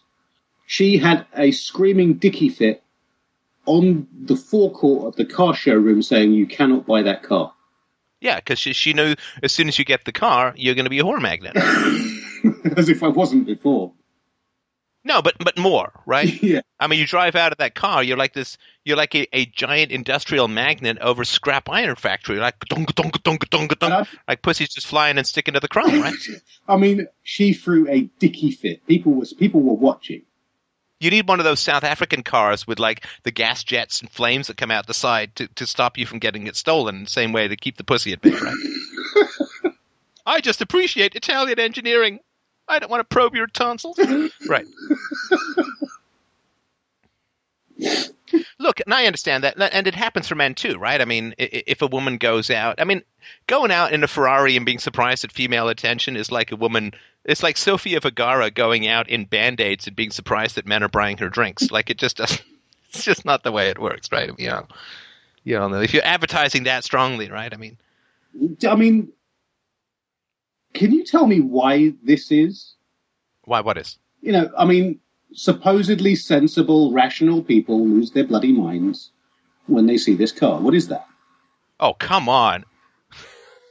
You don't even need me to answer that question. Well, how rational, coherent, and sensible do you stay when in the presence of a sexually attractive woman? Actually, not so bad anymore. Not so. No, but when you were younger, right? Yeah, when I was younger, it was not. Okay, so how old are the women attracted to this? Now that I remember, the first time I saw a drop-dead good-looking woman, I wandered into Stringfellows in New York, thinking it was like the one we have here. And yeah, I don't know what is Stringfellows there? Stringfellows. You remember, I left England when I was 11, which was slightly prior to my. I looked like a bandmate from Aha Player days. Okay. Stringfellows here used to be a very, very swish nightclub. Very swish. Okay, swish doesn't mean gay. No. It means fancy, yeah, just for everyone else. Right? Okay. I grew up in Hackney, so you hear about it, but you were never allowed in. And, you know, you grow up, you make a few quid, and then they let you in. So I went in there, and it's a great nightclub. I went into the one in New York, and it's a titty bar. I didn't know that. Right. I walked in. A titty bar means a strip bar. Yeah, straight up. Some girl offered me a drink, starkers, standing there. Starkers means naked. I'm sorry to have to do this train spotting stuff, but it doesn't mean surprised. Okay. So, and that was the first time I saw a drop-dead gorgeous woman looking like that. And that did confuse me because I was like, you're so beautiful. Why are you naked? But, you know, I've since learned that really, really, really beautiful women are not always very clever. That's okay. All right, Captain Obvious. Okay. Take us on your journey of obvious discoveries, please. And then I found out if I fall into something heavy, it hurts. Then the sun is hot. The moon, not so much. No, I mean, I grew up in East London. I didn't know. I thought that beautiful women were sophisticated and intelligent. That's, you know, you grow up, you go to LA, and then you find out they're not. But until then, I wasn't clear on that. Right. You see Tyra Banks, that's a clever bird there, isn't it? I've seen her talk show once. I'm afraid I'm going to have to reserve comment, but all right. All right. But no, thank you for your help, because... No, sorry, but women go nuts over Ferraris because Ferraris mean that you have resources for their eggs, right? Yeah. I don't know if you heard the earlier conversation about bananas for eggs. Yeah. But, Yeah, look, and there's videos on YouTube. I've only heard about them, not seen them. Apparently, some guy in a Lamborghini just points at a woman and points at the seat, and quite often the woman will get into the car because it's a Lamborghini. Bloody hell! Yeah, you try that with a Lada or a Pinto, no. And you're having a challenge, so to speak, right? And the worst thing is, of course, having to change the seat leather afterwards. But it's because women will go, because that's like, hey, resources. It's the eggs that are pulling her into the car. She could barely resist it, right? It's the eggs that stick to the Ferrari's chrome. That's the magnet, right? All right. So sensible women will not behave in this way. Is that what you're telling me, or is it all women? Sensible women will feel the same pull, but they will recognize that it is not a sensible mating strategy to get into a stranger's car because the car happens to be expensive. It's actually a fairly good strategy if you want to be dismembered and boiled in lye and flushed down the toilet. But it's not a sensible mating strategy. See, there's a sexual strategy and then there's a mating strategy. And a sexual strategy is more short-term, which is what you were pursuing with these women. And a mating strategy is, to mate, to get a pair-bonded mate, to raise kids and so on, right? And society is at war between the mating and the sexing, right? Sex versus mating. And, of course, the pill and all of that, and then the welfare state has disconnected sex from mating to the point where short-term spray and pray reproductive strategies are working very well, and longer-term the shorter-term reproductive strategies get funded by the state through the welfare state, through a variety of other things, and the longer-term pair bonding strategies are taxed to pay for all of the short. So we're funding spray and pray idiots, and we are taxing people who actually settle down and raise good families, and naturally this is creating a dystopian nightmare of reverse evolution. But so I mean, look, I'll never be, quote, wise enough that if I'm watching Sofia Vergara in a bathing suit, I'm not going to be like, fascinating display of mammalian sexual characteristics, right? I mean, that's just not going to happen because I'm a biological entity. But that doesn't mean I'm going to go jump her bones, right? I mean, it's just, I can look at a great piece of art without feeling I have to steal it, right? I'm not going out of the Louvre in a heavy overcoat and suspicious squares under my armpits, right? I mean, can you control that? I mean, I remember you saying... Can I control my behavior? Is that what you're asking me? No, yes, I remember watching one of your videos where this bloke had been a missionary and he'd brought back this young Brazilian wife. And I was like, and you'd said to him, you need to be a little bit more careful because of this 20-year-old bird who jumped on him at work. Uh-huh. You need to be a bit more careful about controlling your sexual urges. And I remember saying, you're having a laugh. How do you tell a 22-year-old gorgeous woman, no, we're not going to have sex right now? That's very difficult to do. You just did it. No, we're not going to have sex. And not right now. He's married. Good point. But, which means I would never have got married in the first place to put myself in that position. But you're able to say no, right? Now. I'm able to say no now because I'm 48. I couldn't have said no when I was 38. Oh, come on. Of course you could have. No, seriously, come on. If Olga, the she-wolf of the SS, said, if you touch this woman, I'll cut your balls off, do you think you would have been able to stop yourself? Absolutely. Of course. So it's just a matter of incentives, right? You can stop. Don't tell me you can't.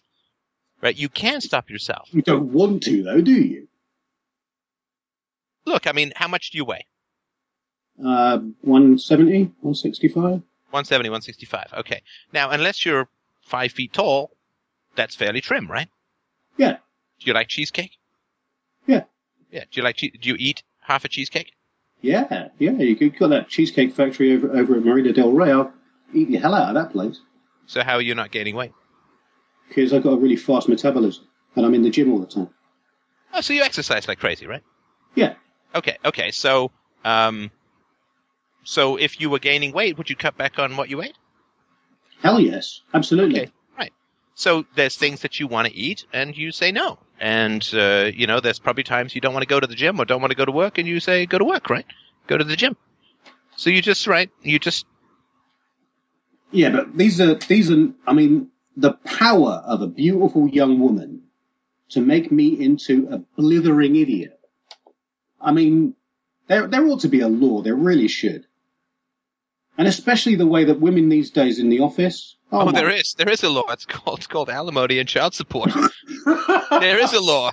There is a law that's supposed to dick smack some sense into a man's dick, which is And let me give you another law. You ready? Yeah. Thinking about impregnating a woman in her 40s?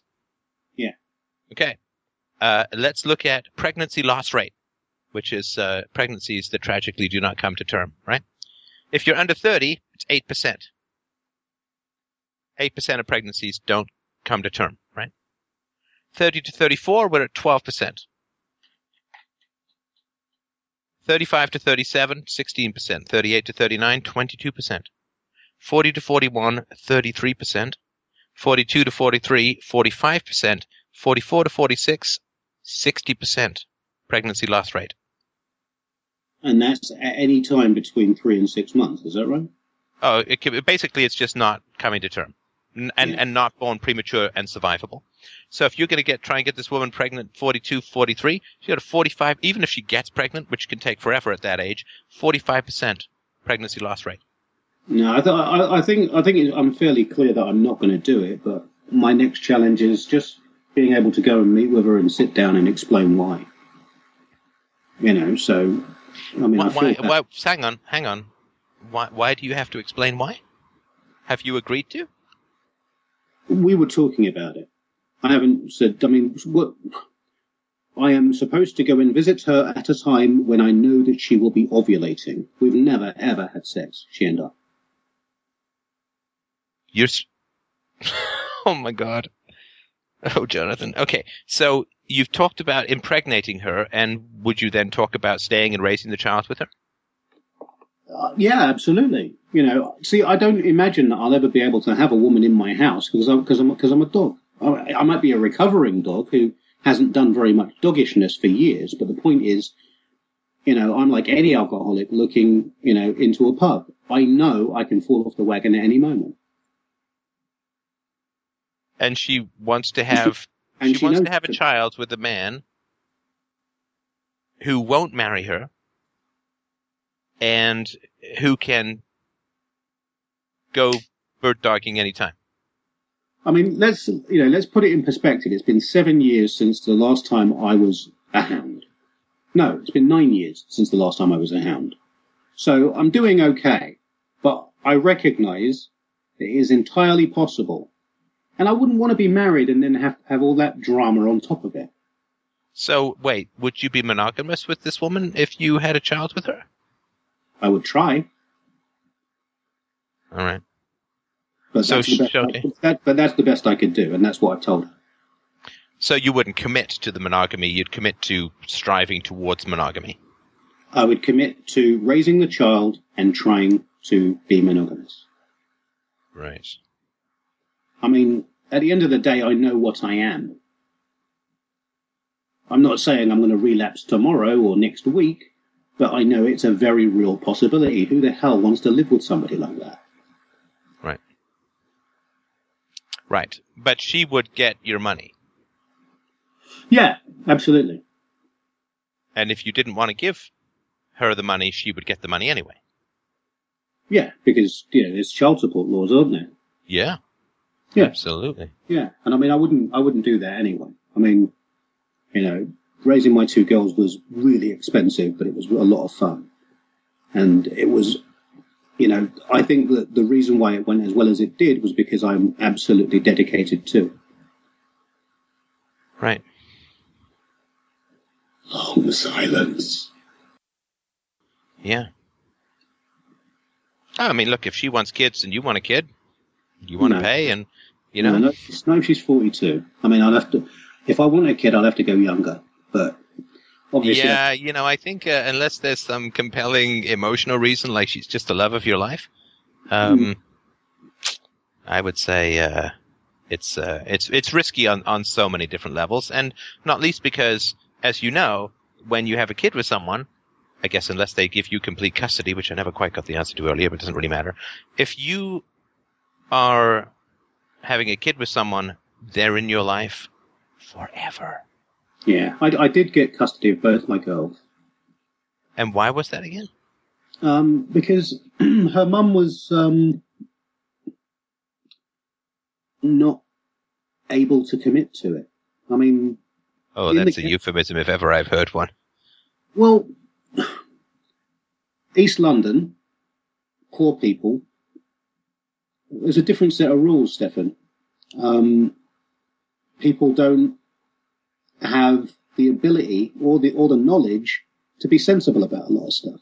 Oh, here we go. No moral agency to women again. Here comes the white knight saving women from their decisions. It's not just women. I mean, guys I went to school with selling drugs, you know. So they have no moral agency either. No, they have no choices. They don't know any different. Bullshit.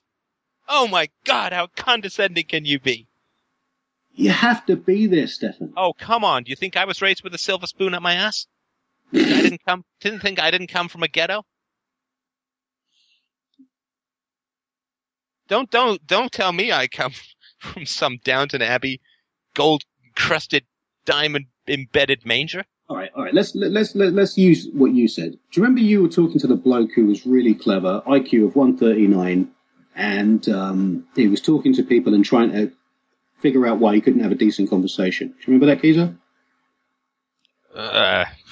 You've described about a third of the course of the show, so I'm afraid I can't narrow it down from here. So you've got an IQ of 139. You walk into the middle of Stepney, and you try to explain to people, you really shouldn't be selling that marijuana, you know. You could go and get a job.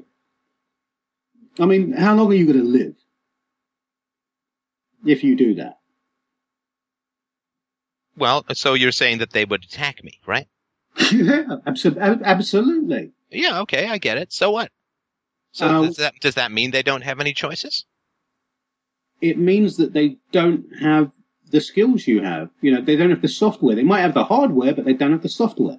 Oh, good. Yeah, let's use computer analogies because that really helps in discussions of free will. All right. Are you saying they don't have any capacity to improve their lot and they have no capacity to not sell drugs? No, I'm saying that there would need to be programs in place and skilled people in place to teach them. Well, not really. I think drugs would just have to be legalized, right? Because then they wouldn't be able to make fuck all money selling them, right? No, because if you legalize drugs, then you've killed one problem and created another. Because then you've got ODing people and stoned drivers everywhere. Well, no, I didn't say make it legal. I mean, alcohol's legal. It's still not legal to drink and drive, right? Yeah. And you think you don't have stoned drivers anyway? Jesus. Anyway, look, maybe that's a conversation for another time. But I just I'm willing to grant people no moral agency. That's perfectly fine, but they have to have significant brain damage first. And if they have, you know, and then they have to like accept that they can't live on their own. They have to be in an assisted living facility. They don't get to vote. You know, I mean, they have to not be moral agents. I mean, I don't disagree with you on that point, because from my point of view, these people are not prepared to vote. They're not prepared to do certain things. They actually shouldn't be out in daylight by themselves. I know this. Okay, then we round them up and we put them in facilities and whatever, right? I mean, but then you know, then you can say, well, these people have no moral agency and they shouldn't be out there tying their own shoes and paying their own rent and buying their own groceries. Yeah, but if they're doing all that other shit, then they got moral agency, and I think that they are. Why do they have the vote? Why do they have the vote? Because politicians wanted them to have it so that they could bribe them into voting wherever. Because stupid people are a lot easier to manage, right? Yeah. I mean, it's no accident that Hackney looks the way it does, isn't it? It's no accident that Peckham looks the way that it does. Mm. You know, these people are there for a reason. The underclass has been created for a reason. No. See, then again, you're giving them no moral agency, right? Being created and blah-de-blah-de-blah, right? No, I mean, one or two of us can pull our way out, you know, if we're significantly tough enough to do it. But it ain't easy. No, it's not easy, of course. But my concern is that by spraying all of this can't win, don't try shit in the air, you're affecting people's decisions. Oh, no. I mean, I would never say can't win, don't try. But I would... I mean, if you're actually, no, that's kind of where you were going, right? No, they have no choice. Like I say, I would love to see you sit with a room full of 10-year-olds in Stepney and have a conversation with those kids and make sure they learn something. It would be wonderful to see. However, you'd need to be there for 15 years to see the results that you're talking about. And it would need to be somebody as skilled as you. But why would I? But why would I be talking to the kids? Because that's how you let them get out of the ghetto. You talk to the parents. You talk to the parents. They'll hit you. Let's deal with. No. Are you saying? Come on, man. Are you saying that there are no people in those neighborhoods who listen to this show? Oh, I'm certain that they're not listening to this show. I'm certain that they don't understand a word you say. Well, I think you might be surprised at the people who contact me and where they're coming from and how they're living and what they've chosen. But look, I mean, this is an unfair thing because I'm in the privileged position of getting these kinds of messages, and you've left most of that deep in the rear view, right? Yeah, pretty much. Yeah. Okay, so it's not particularly an apt conversation because I have information that you don't, which is, and that sounds snotty, and I don't mean it that way, but no, I don't. I mean, I've had a situation where someone came to me and said, "Can you look after my boy? His dad is in Africa somewhere. Can you look after my boy? He needs a male role model." So I go and I spend a lot of time with the kid, and I find out that she's infantilizing the boy. Yeah. He's 18. She dresses him like a 12-year-old. She gives him a 12-year-old's pocket money, etc., etc., etc. So I say, "Hey, what do we do about this situation with your son? You're treating him as if he's 12, but he's 18. And she got angry. So angry doesn't cover it. Yeah. I don't know that this is true. I put this out merely as a hypothesis. In the past, generally, I shouldn't say generally, in a lot of situations that I've read about, women took care of the kids until the kids were 6 or 7, and then they passed to the men. Yeah. And one of the theories in the past was that women were really good at raising babies and toddlers, and men were necessary to raise older kids. Yeah. Because of breastfeeding and this and that. So women get the kids through the really early stages, and then when it comes time for the kids to be older, then you need more of a male influence. I agree.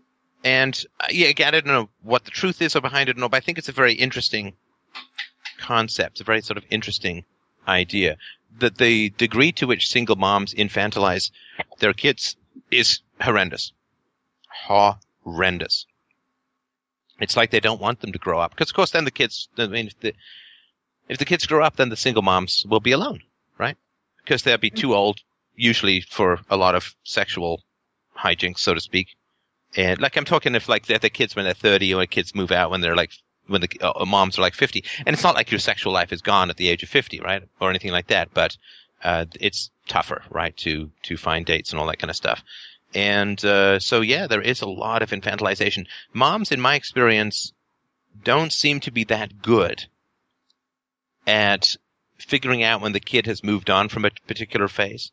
They often just get kind of stuck where the kid is, rather than recognizing that the kid is continually developing and growing. So you spend 8 or 9 hours on 4 or 5 separate occasions explaining it to her. Like, this is why I say it would be really interesting to see you in that scenario, because you're obviously a better communicator. But I'm sitting with this woman for 8 hours over the course of a weekend, trying to explain the concept of infantilization, trying to explain the concept of don't hit him when he's bigger than you because you'll find yourself locked in the bathroom. Yeah. And stuff like that. And I'm trying to explain, and she's telling me to get lost. And I'm saying it very politely. Right. And I'm saying, well, look, I'm trying to talk to you about a subject that you have asked me to get involved in. I can step, and it's not an issue, but you're left with the problem that you had 3 years ago when I got involved. Right. And she said, I'm sorry to interrupt you, but this is anecdotes, and I'm not going to disagree with you. There are some people who act as if they don't have free will. And there are some people who reject the gifts of free will. And there are some people who, at some point, no longer have free will because they have left that muscle so long unexercised that it's atrophied and vanished, so to speak. But that's the result. I mean, like, if I say to you, well, people can get healthy at any age, people can exercise at any age, and you say, well, what about the guy dying of lung cancer? It's like, well, okay, yes, that guy can't get healthy, but that's because of the decisions he made earlier in life, right? He now doesn't have the choice to get healthy because he chose to smoke for many years. So now he no longer has a choice because he exercised bad choices earlier. And yeah, I mean, this woman may have exercised such bad choices for so long in her life that she no longer has any functional capacity to make good choices. But that's just the effect of free will. That doesn't mean that she never had free will.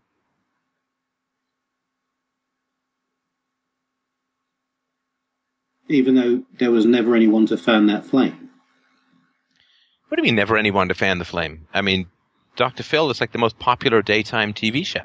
Yeah. I don't know if there's an equivalent in England, but that's mental health resources being beamed into people's houses every single day for free. I mean, my God, I mean, what prior generations have ever had access to as many mental health resources as people have access to today? Yeah, but that doesn't actually answer the question as to why these people are like that now. Dr. Phil wasn't around until 10 years ago. These people have been doing what they've been doing. But before Dr. Phil, there was Oprah, and there was Donahue, and there were other people who were still promoting good mental health practices, who had lots of psychologists on. There is, the resources available since the internet came out in the 90s, the 80s really, but until it got big in the 90s, huge amounts of resources out there for mental health. There's free therapy available to people who are under a certain income. There are mental health resources that are a free phone call away. The idea that they just don't have any access to anyone who can say or know or do anything better, to me is not valid. You can say that in the 14th century. I don't know, 21st. It's a little tough to argue. No, I mean, I would say that you have a very, very, very quick wit. You're a very clever bloke. But what you see, I don't think you actually understand that not everybody is as clever as you are. Oh, come on. But they're not. Come on. No, listen, man. I appreciate what you're saying. I really do. I appreciate what you're saying. But I was not clever when I was younger. I was a mediocre student. I never had any particular professional success when I was younger. I was never like, oh my God, this guy's outstanding, get him into a gifted program or anything like that. I was not distinguished intellectually when I was younger. I'm not saying I was dumb, and I certainly had some raw horsepower. Would you disagree with the statement that you are exceptional? Would you disagree? I certainly would, yeah, absolutely. Now, yes, absolutely. But the question is why? And the answer I've given before is because of philosophy. Look, scientists weren't retarded in the 15th century or the 14th century and then got really smart in the 15th century. What happened was there was the scientific method. And they actually began applying their intellects in ways that were sustainable and workable, and you could build upon them, and you could finally determine truth from falsehood in a reliable and repeatable fashion. Doctors weren't like evil until the 20th century and then suddenly became virtuous and wanted to help their patients. It's no, medicine, through science, medicine advanced to the point where doctors could finally start doing more good than harm. Right? So there's a methodology that turns randomness into consistency and coherence. It turns magic into science. It turns scribbles into letters. And it turns impulses into thought. And it turns all of the whirligig of the randomly oscillating discograph of the human brain into something that you can build on consistently. The wind can blow rocks into a pattern. A human being can build a wall because the human being has a methodology and a purpose. I was relatively undistinguished when I was young. At the age of 16, I began to read philosophy, and things then began to change. So I'm exceptional now because I've put 40,000 hours into philosophy and related disciplines. But it's philosophy fundamentally that has allowed me to harness the raw power of the mind, which I believe lots of people have. And when you see, and I'll give you a good test for this, and this is useful for you and for other people. If you want to know how smart people are, Talk to a person who's immature and defensive, and notice when their defenses come up. Are they ever wrong? No. No.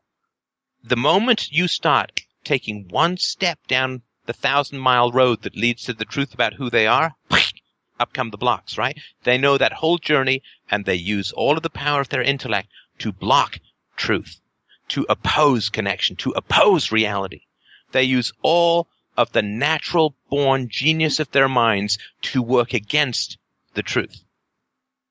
That's how incredibly intelligent they are. They know where that one little step is going to lead. They block it instinctively. That's not intelligence, that's cunning. That's the cunning. Potato, potato. It's still brilliant. And you know this. You spent time around defensive people. I've spent time around defensive people. And when you start unpacking what might lead to challenges for them, they know by the way you walk into the room. They know before you even open your mouth. They know exactly where it's going to lead, and they're blocking you and fogging you. You've heard me in this show trying to get through to people. They're brilliant in what they avoid and what they evade. All of the genius is used in the opposition of truth, and I'm just saying, hey, flip that mother around. Let's use this genius in the pursuit of truth. And some people will do it, and some people won't. But that's the whole point. It was when people started turning their backs and walking away from me that I knew there was something I didn't know. Right. So when they turned their backs and they walked away from me, I was like, okay, what did I miss there? So I go and I read a book, and then I go and I read another book, and then I go and I read another book. And I start to get some idea. But the point is the hunger for knowing why they were walking away, knowing why I wasn't worthy of their attention. This is why I read. Mm-hmm. And I've noticed a lot of people in the places I'm talking about either don't have that hunger fanned, or indeed they do what Peck says in his book. They militantly try to protect themselves, even though that is against their best higher interest. Yeah, I don't know about the best higher interest. That's a pretty abstract case to make. No, I mean, he wrote a whole book about it. It's called, People of the Lie. And he says that you approach a person, and I'm talking about somebody I know very recently that I just met, and they've got all kinds of problems, and you see they've got all kinds of problems, and you say, look, mate, all you need to do here is this. And then all the blocks come up. And then you say, okay, I can see there's nothing I can do, so you step away. Mm-hmm. Now, at the point of stepping away, I'm doing what I saw other people do. And then I'm the one then going, so what should I do? And they say, read this book. And you read the book. Mm-hmm. And then you read another book. Right. And then you find your way out. But what happens if nobody gives them that first book? Who gave you your book? I mean, look, come on. I mean, you can take that causal chain all the way back to infinity. What if there'd never been a Russian Revolution? Well, then Ayn Rand would never have written. And what if the band Rush had never gotten into the Ayn Rand, and then I never would have been given Ayn Rand, and then I never would have started. I mean, you can go that forever, right? Yeah, but you see, But you're saying that people are passive, and if a pinball hits you, then you move in the right direction. Pinballs are hitting people all the time. You know how many people I've given books on philosophy to? Do you know how many people have listened to the show and said it's crap, it's junk, it's garbage, it's whatever? Do you know how many people I've given The Fountainhead to, or Atlas Shrugged, who read it or didn't read it or just sat on their shelf and so on? So many times, you and I and other people have given people fantastic gifts. Now, you and I, we obviously made the choice to read stuff. Hey, there's some stuff in The Fountainhead and Atlas Shrugged. It's really difficult, really challenging for me. Plowed through it. And you give people gifts, and some people spit on those gifts. It's like, well, nobody ever gave them a chance. God damn it. The modern world is nothing but chances. It's nothing but opportunities. The amount of information that surrounds people is staggering and unprecedented in history. So why you can go to the public library for free and access the entirety of human knowledge in some keystrokes and some mouse clicks. I have a library card. You cannot. You walk in there, you get what they've got. That's it. I'm sorry, you order something, you go into the local library, you order something, it can be 9 months, 10 months, maybe a year before you get it, if you get it at all. No, I'm talking about the internet. There's free internet access in the librry. There has been for 20 years. Now there is. But, when did we access the internet en masse? 8 years ago? 9? No, internet was available in universities and libraries over 20 years ago. Yeah. And libraries themselves, my God, look throughout history. Do you know how incredibly rare it was for people in the 18th century to get a hold of a book? Stefan, I've been reading my entire life, and there are gaps you could fly a 747 through in my ordinary everyday knowledge. So either I'm really stupid or the information isn't that common. No, what are you talking about? I mean, if you want... Look, let me put it to you this way. The argument that childhood has an effect on adulthood has been around for thousands of years. Yes. Right? Wordsworth, the child is the father of the man, right? Yes. From Jung and Freud and so on for 150 years. The idea has been around that childhood has an effect on adulthood.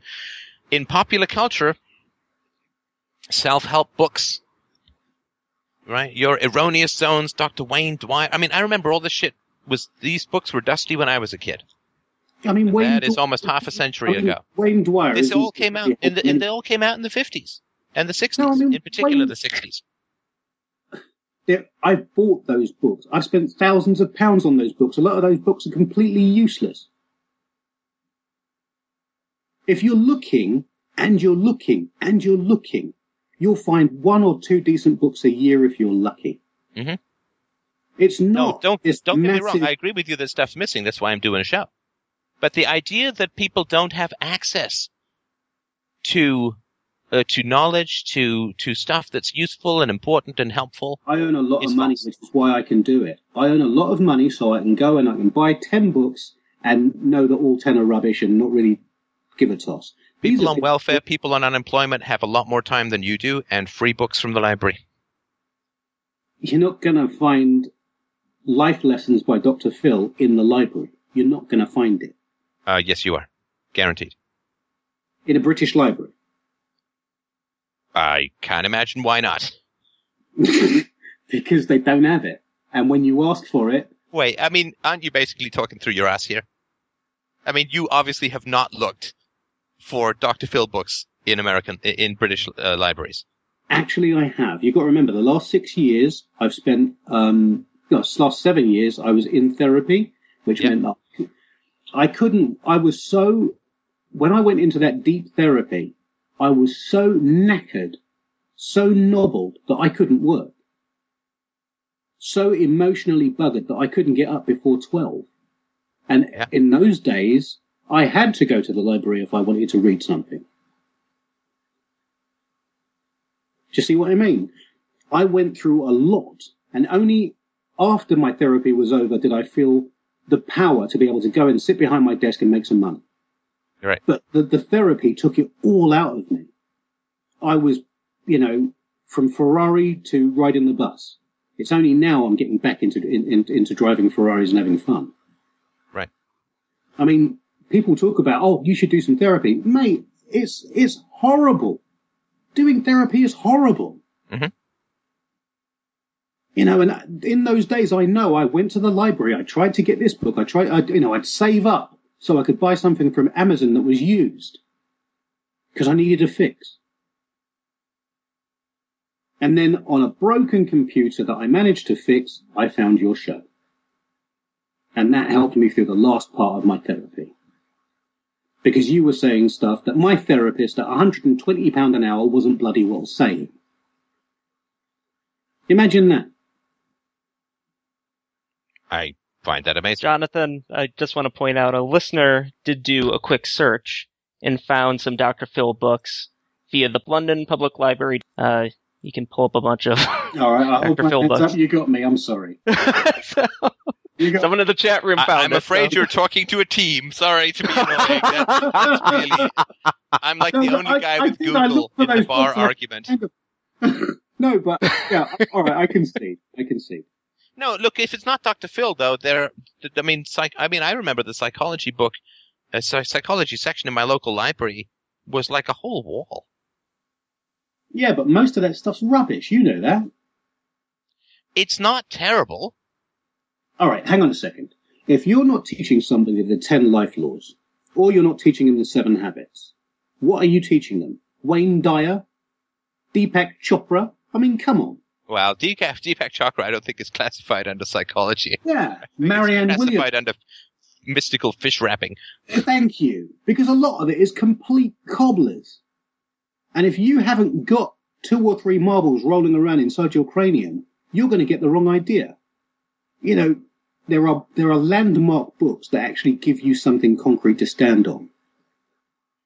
Yeah, no, I mean, I've read a lot of books in psychology, and it's a lot of sand and not a lot of gold. But the gold is gold. I mean, for sure. I still remember very vividly the major lessons that I got out of some of that stuff. But no, look, I agree, and partly why I'm doing this is I think that the art of self-knowledge is something that needs, well, I could say just a little bit of honing in the world. And I agree with you that people have shitty childhoods. I agree with you that IQ and intelligence has something to do with it. For sure. Absolutely. But I am concerned, and the reason, if you and I were having a private discussion, whatever, right? But this is a public discussion. And my concern is that because you're a charismatic and convincing fellow, which is probably one of the reasons you ended up with a Ferrari, and I didn't. But, but we actually, I think we have a Ferrari input slot, at fdrurl.com/donate. It will send you over, and I'm going to test your magnetic poon theory, for the Ferrari. I'll give it back. It may not be quite as clean as when you received it, and it may need a liberal dusting with antibiotics, but I am curious. And of course, you can find the input slot. We'll email it to you.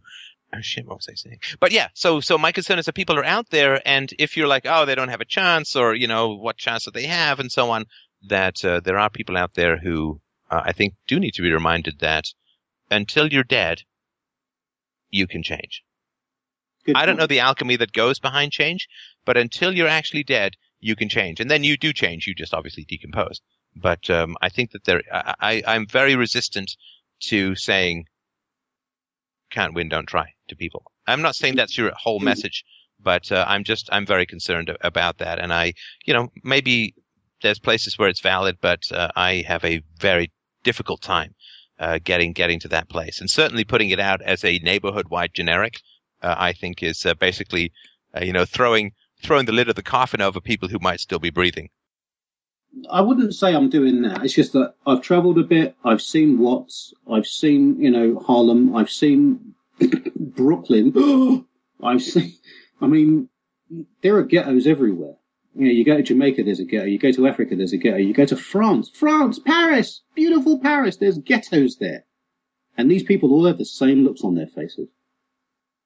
And do you think they have no chance? No. 2 or 3, 10 or 15 will get out of there.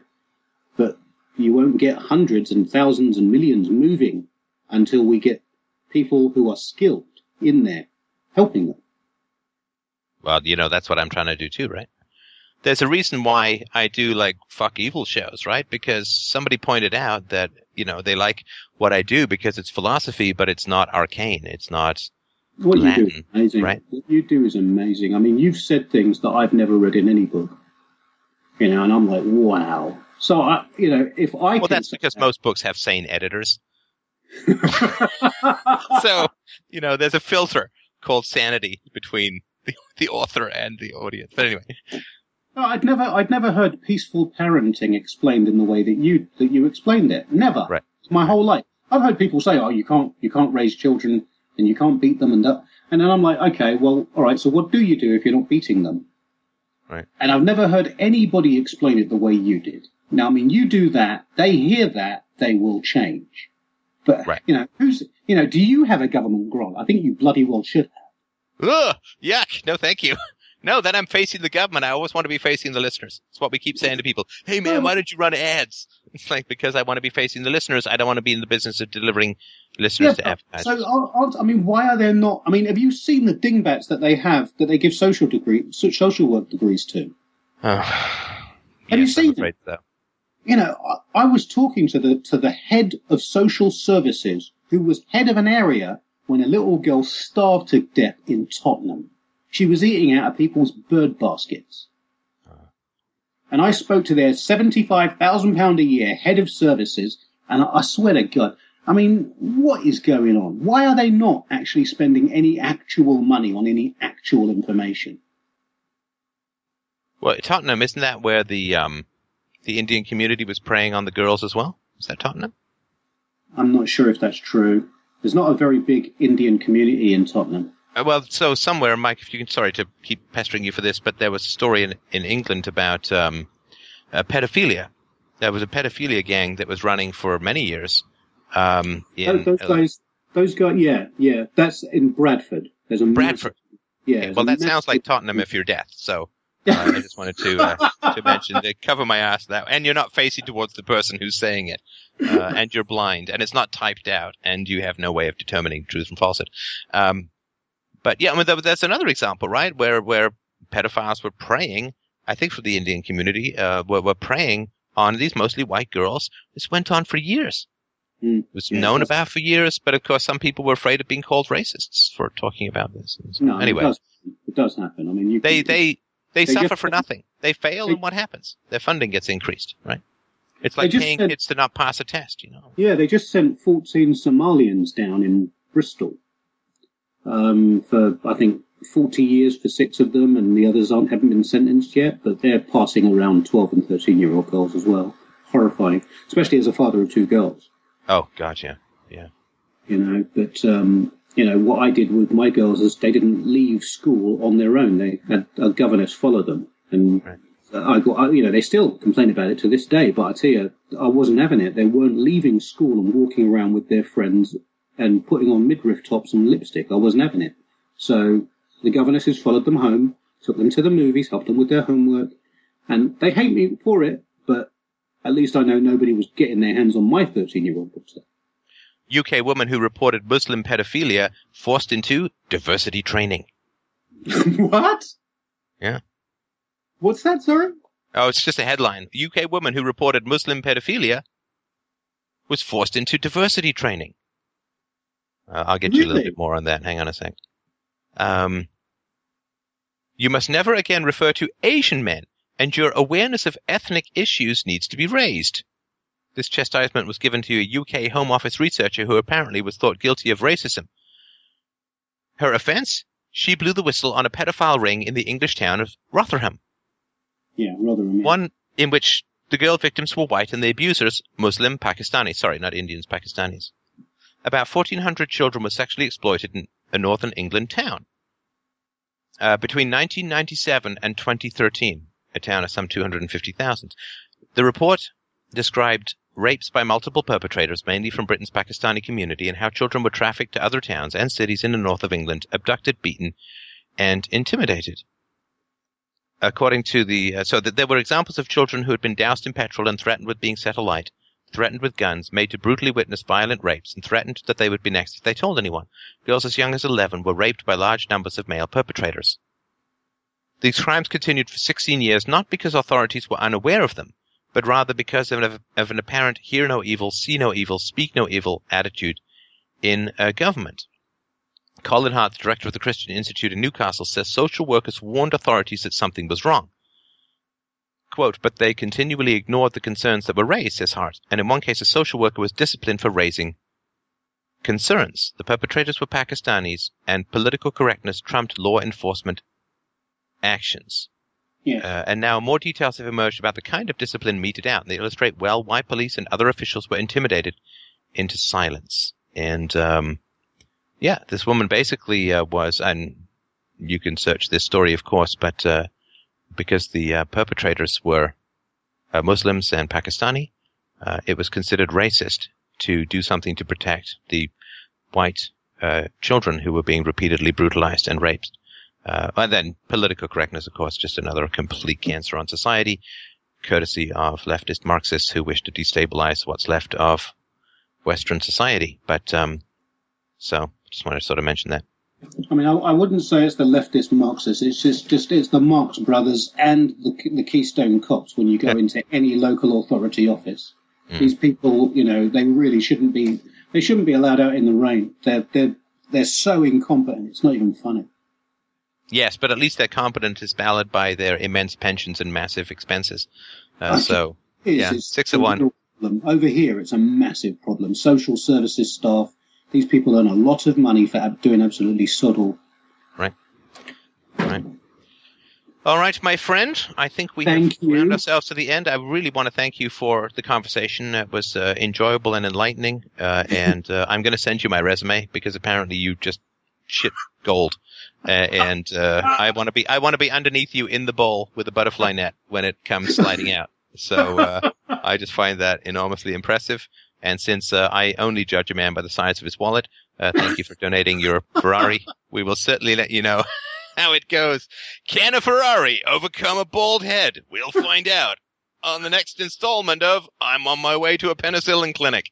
Anyway, have yourself a wonderful, wonderful week, everyone. And thanks for all of your support. FDRURL.com/donate to help out and keep the show alive, baby. We will talk to you, I guess, Wednesday. It's our next call-in show. I look forward and await with bated breath, with fishhooks in my throat, with bated breath for our next conversation. Have yourselves a wonderful week. Thanks to all the callers tonight, and thanks as always to Mike.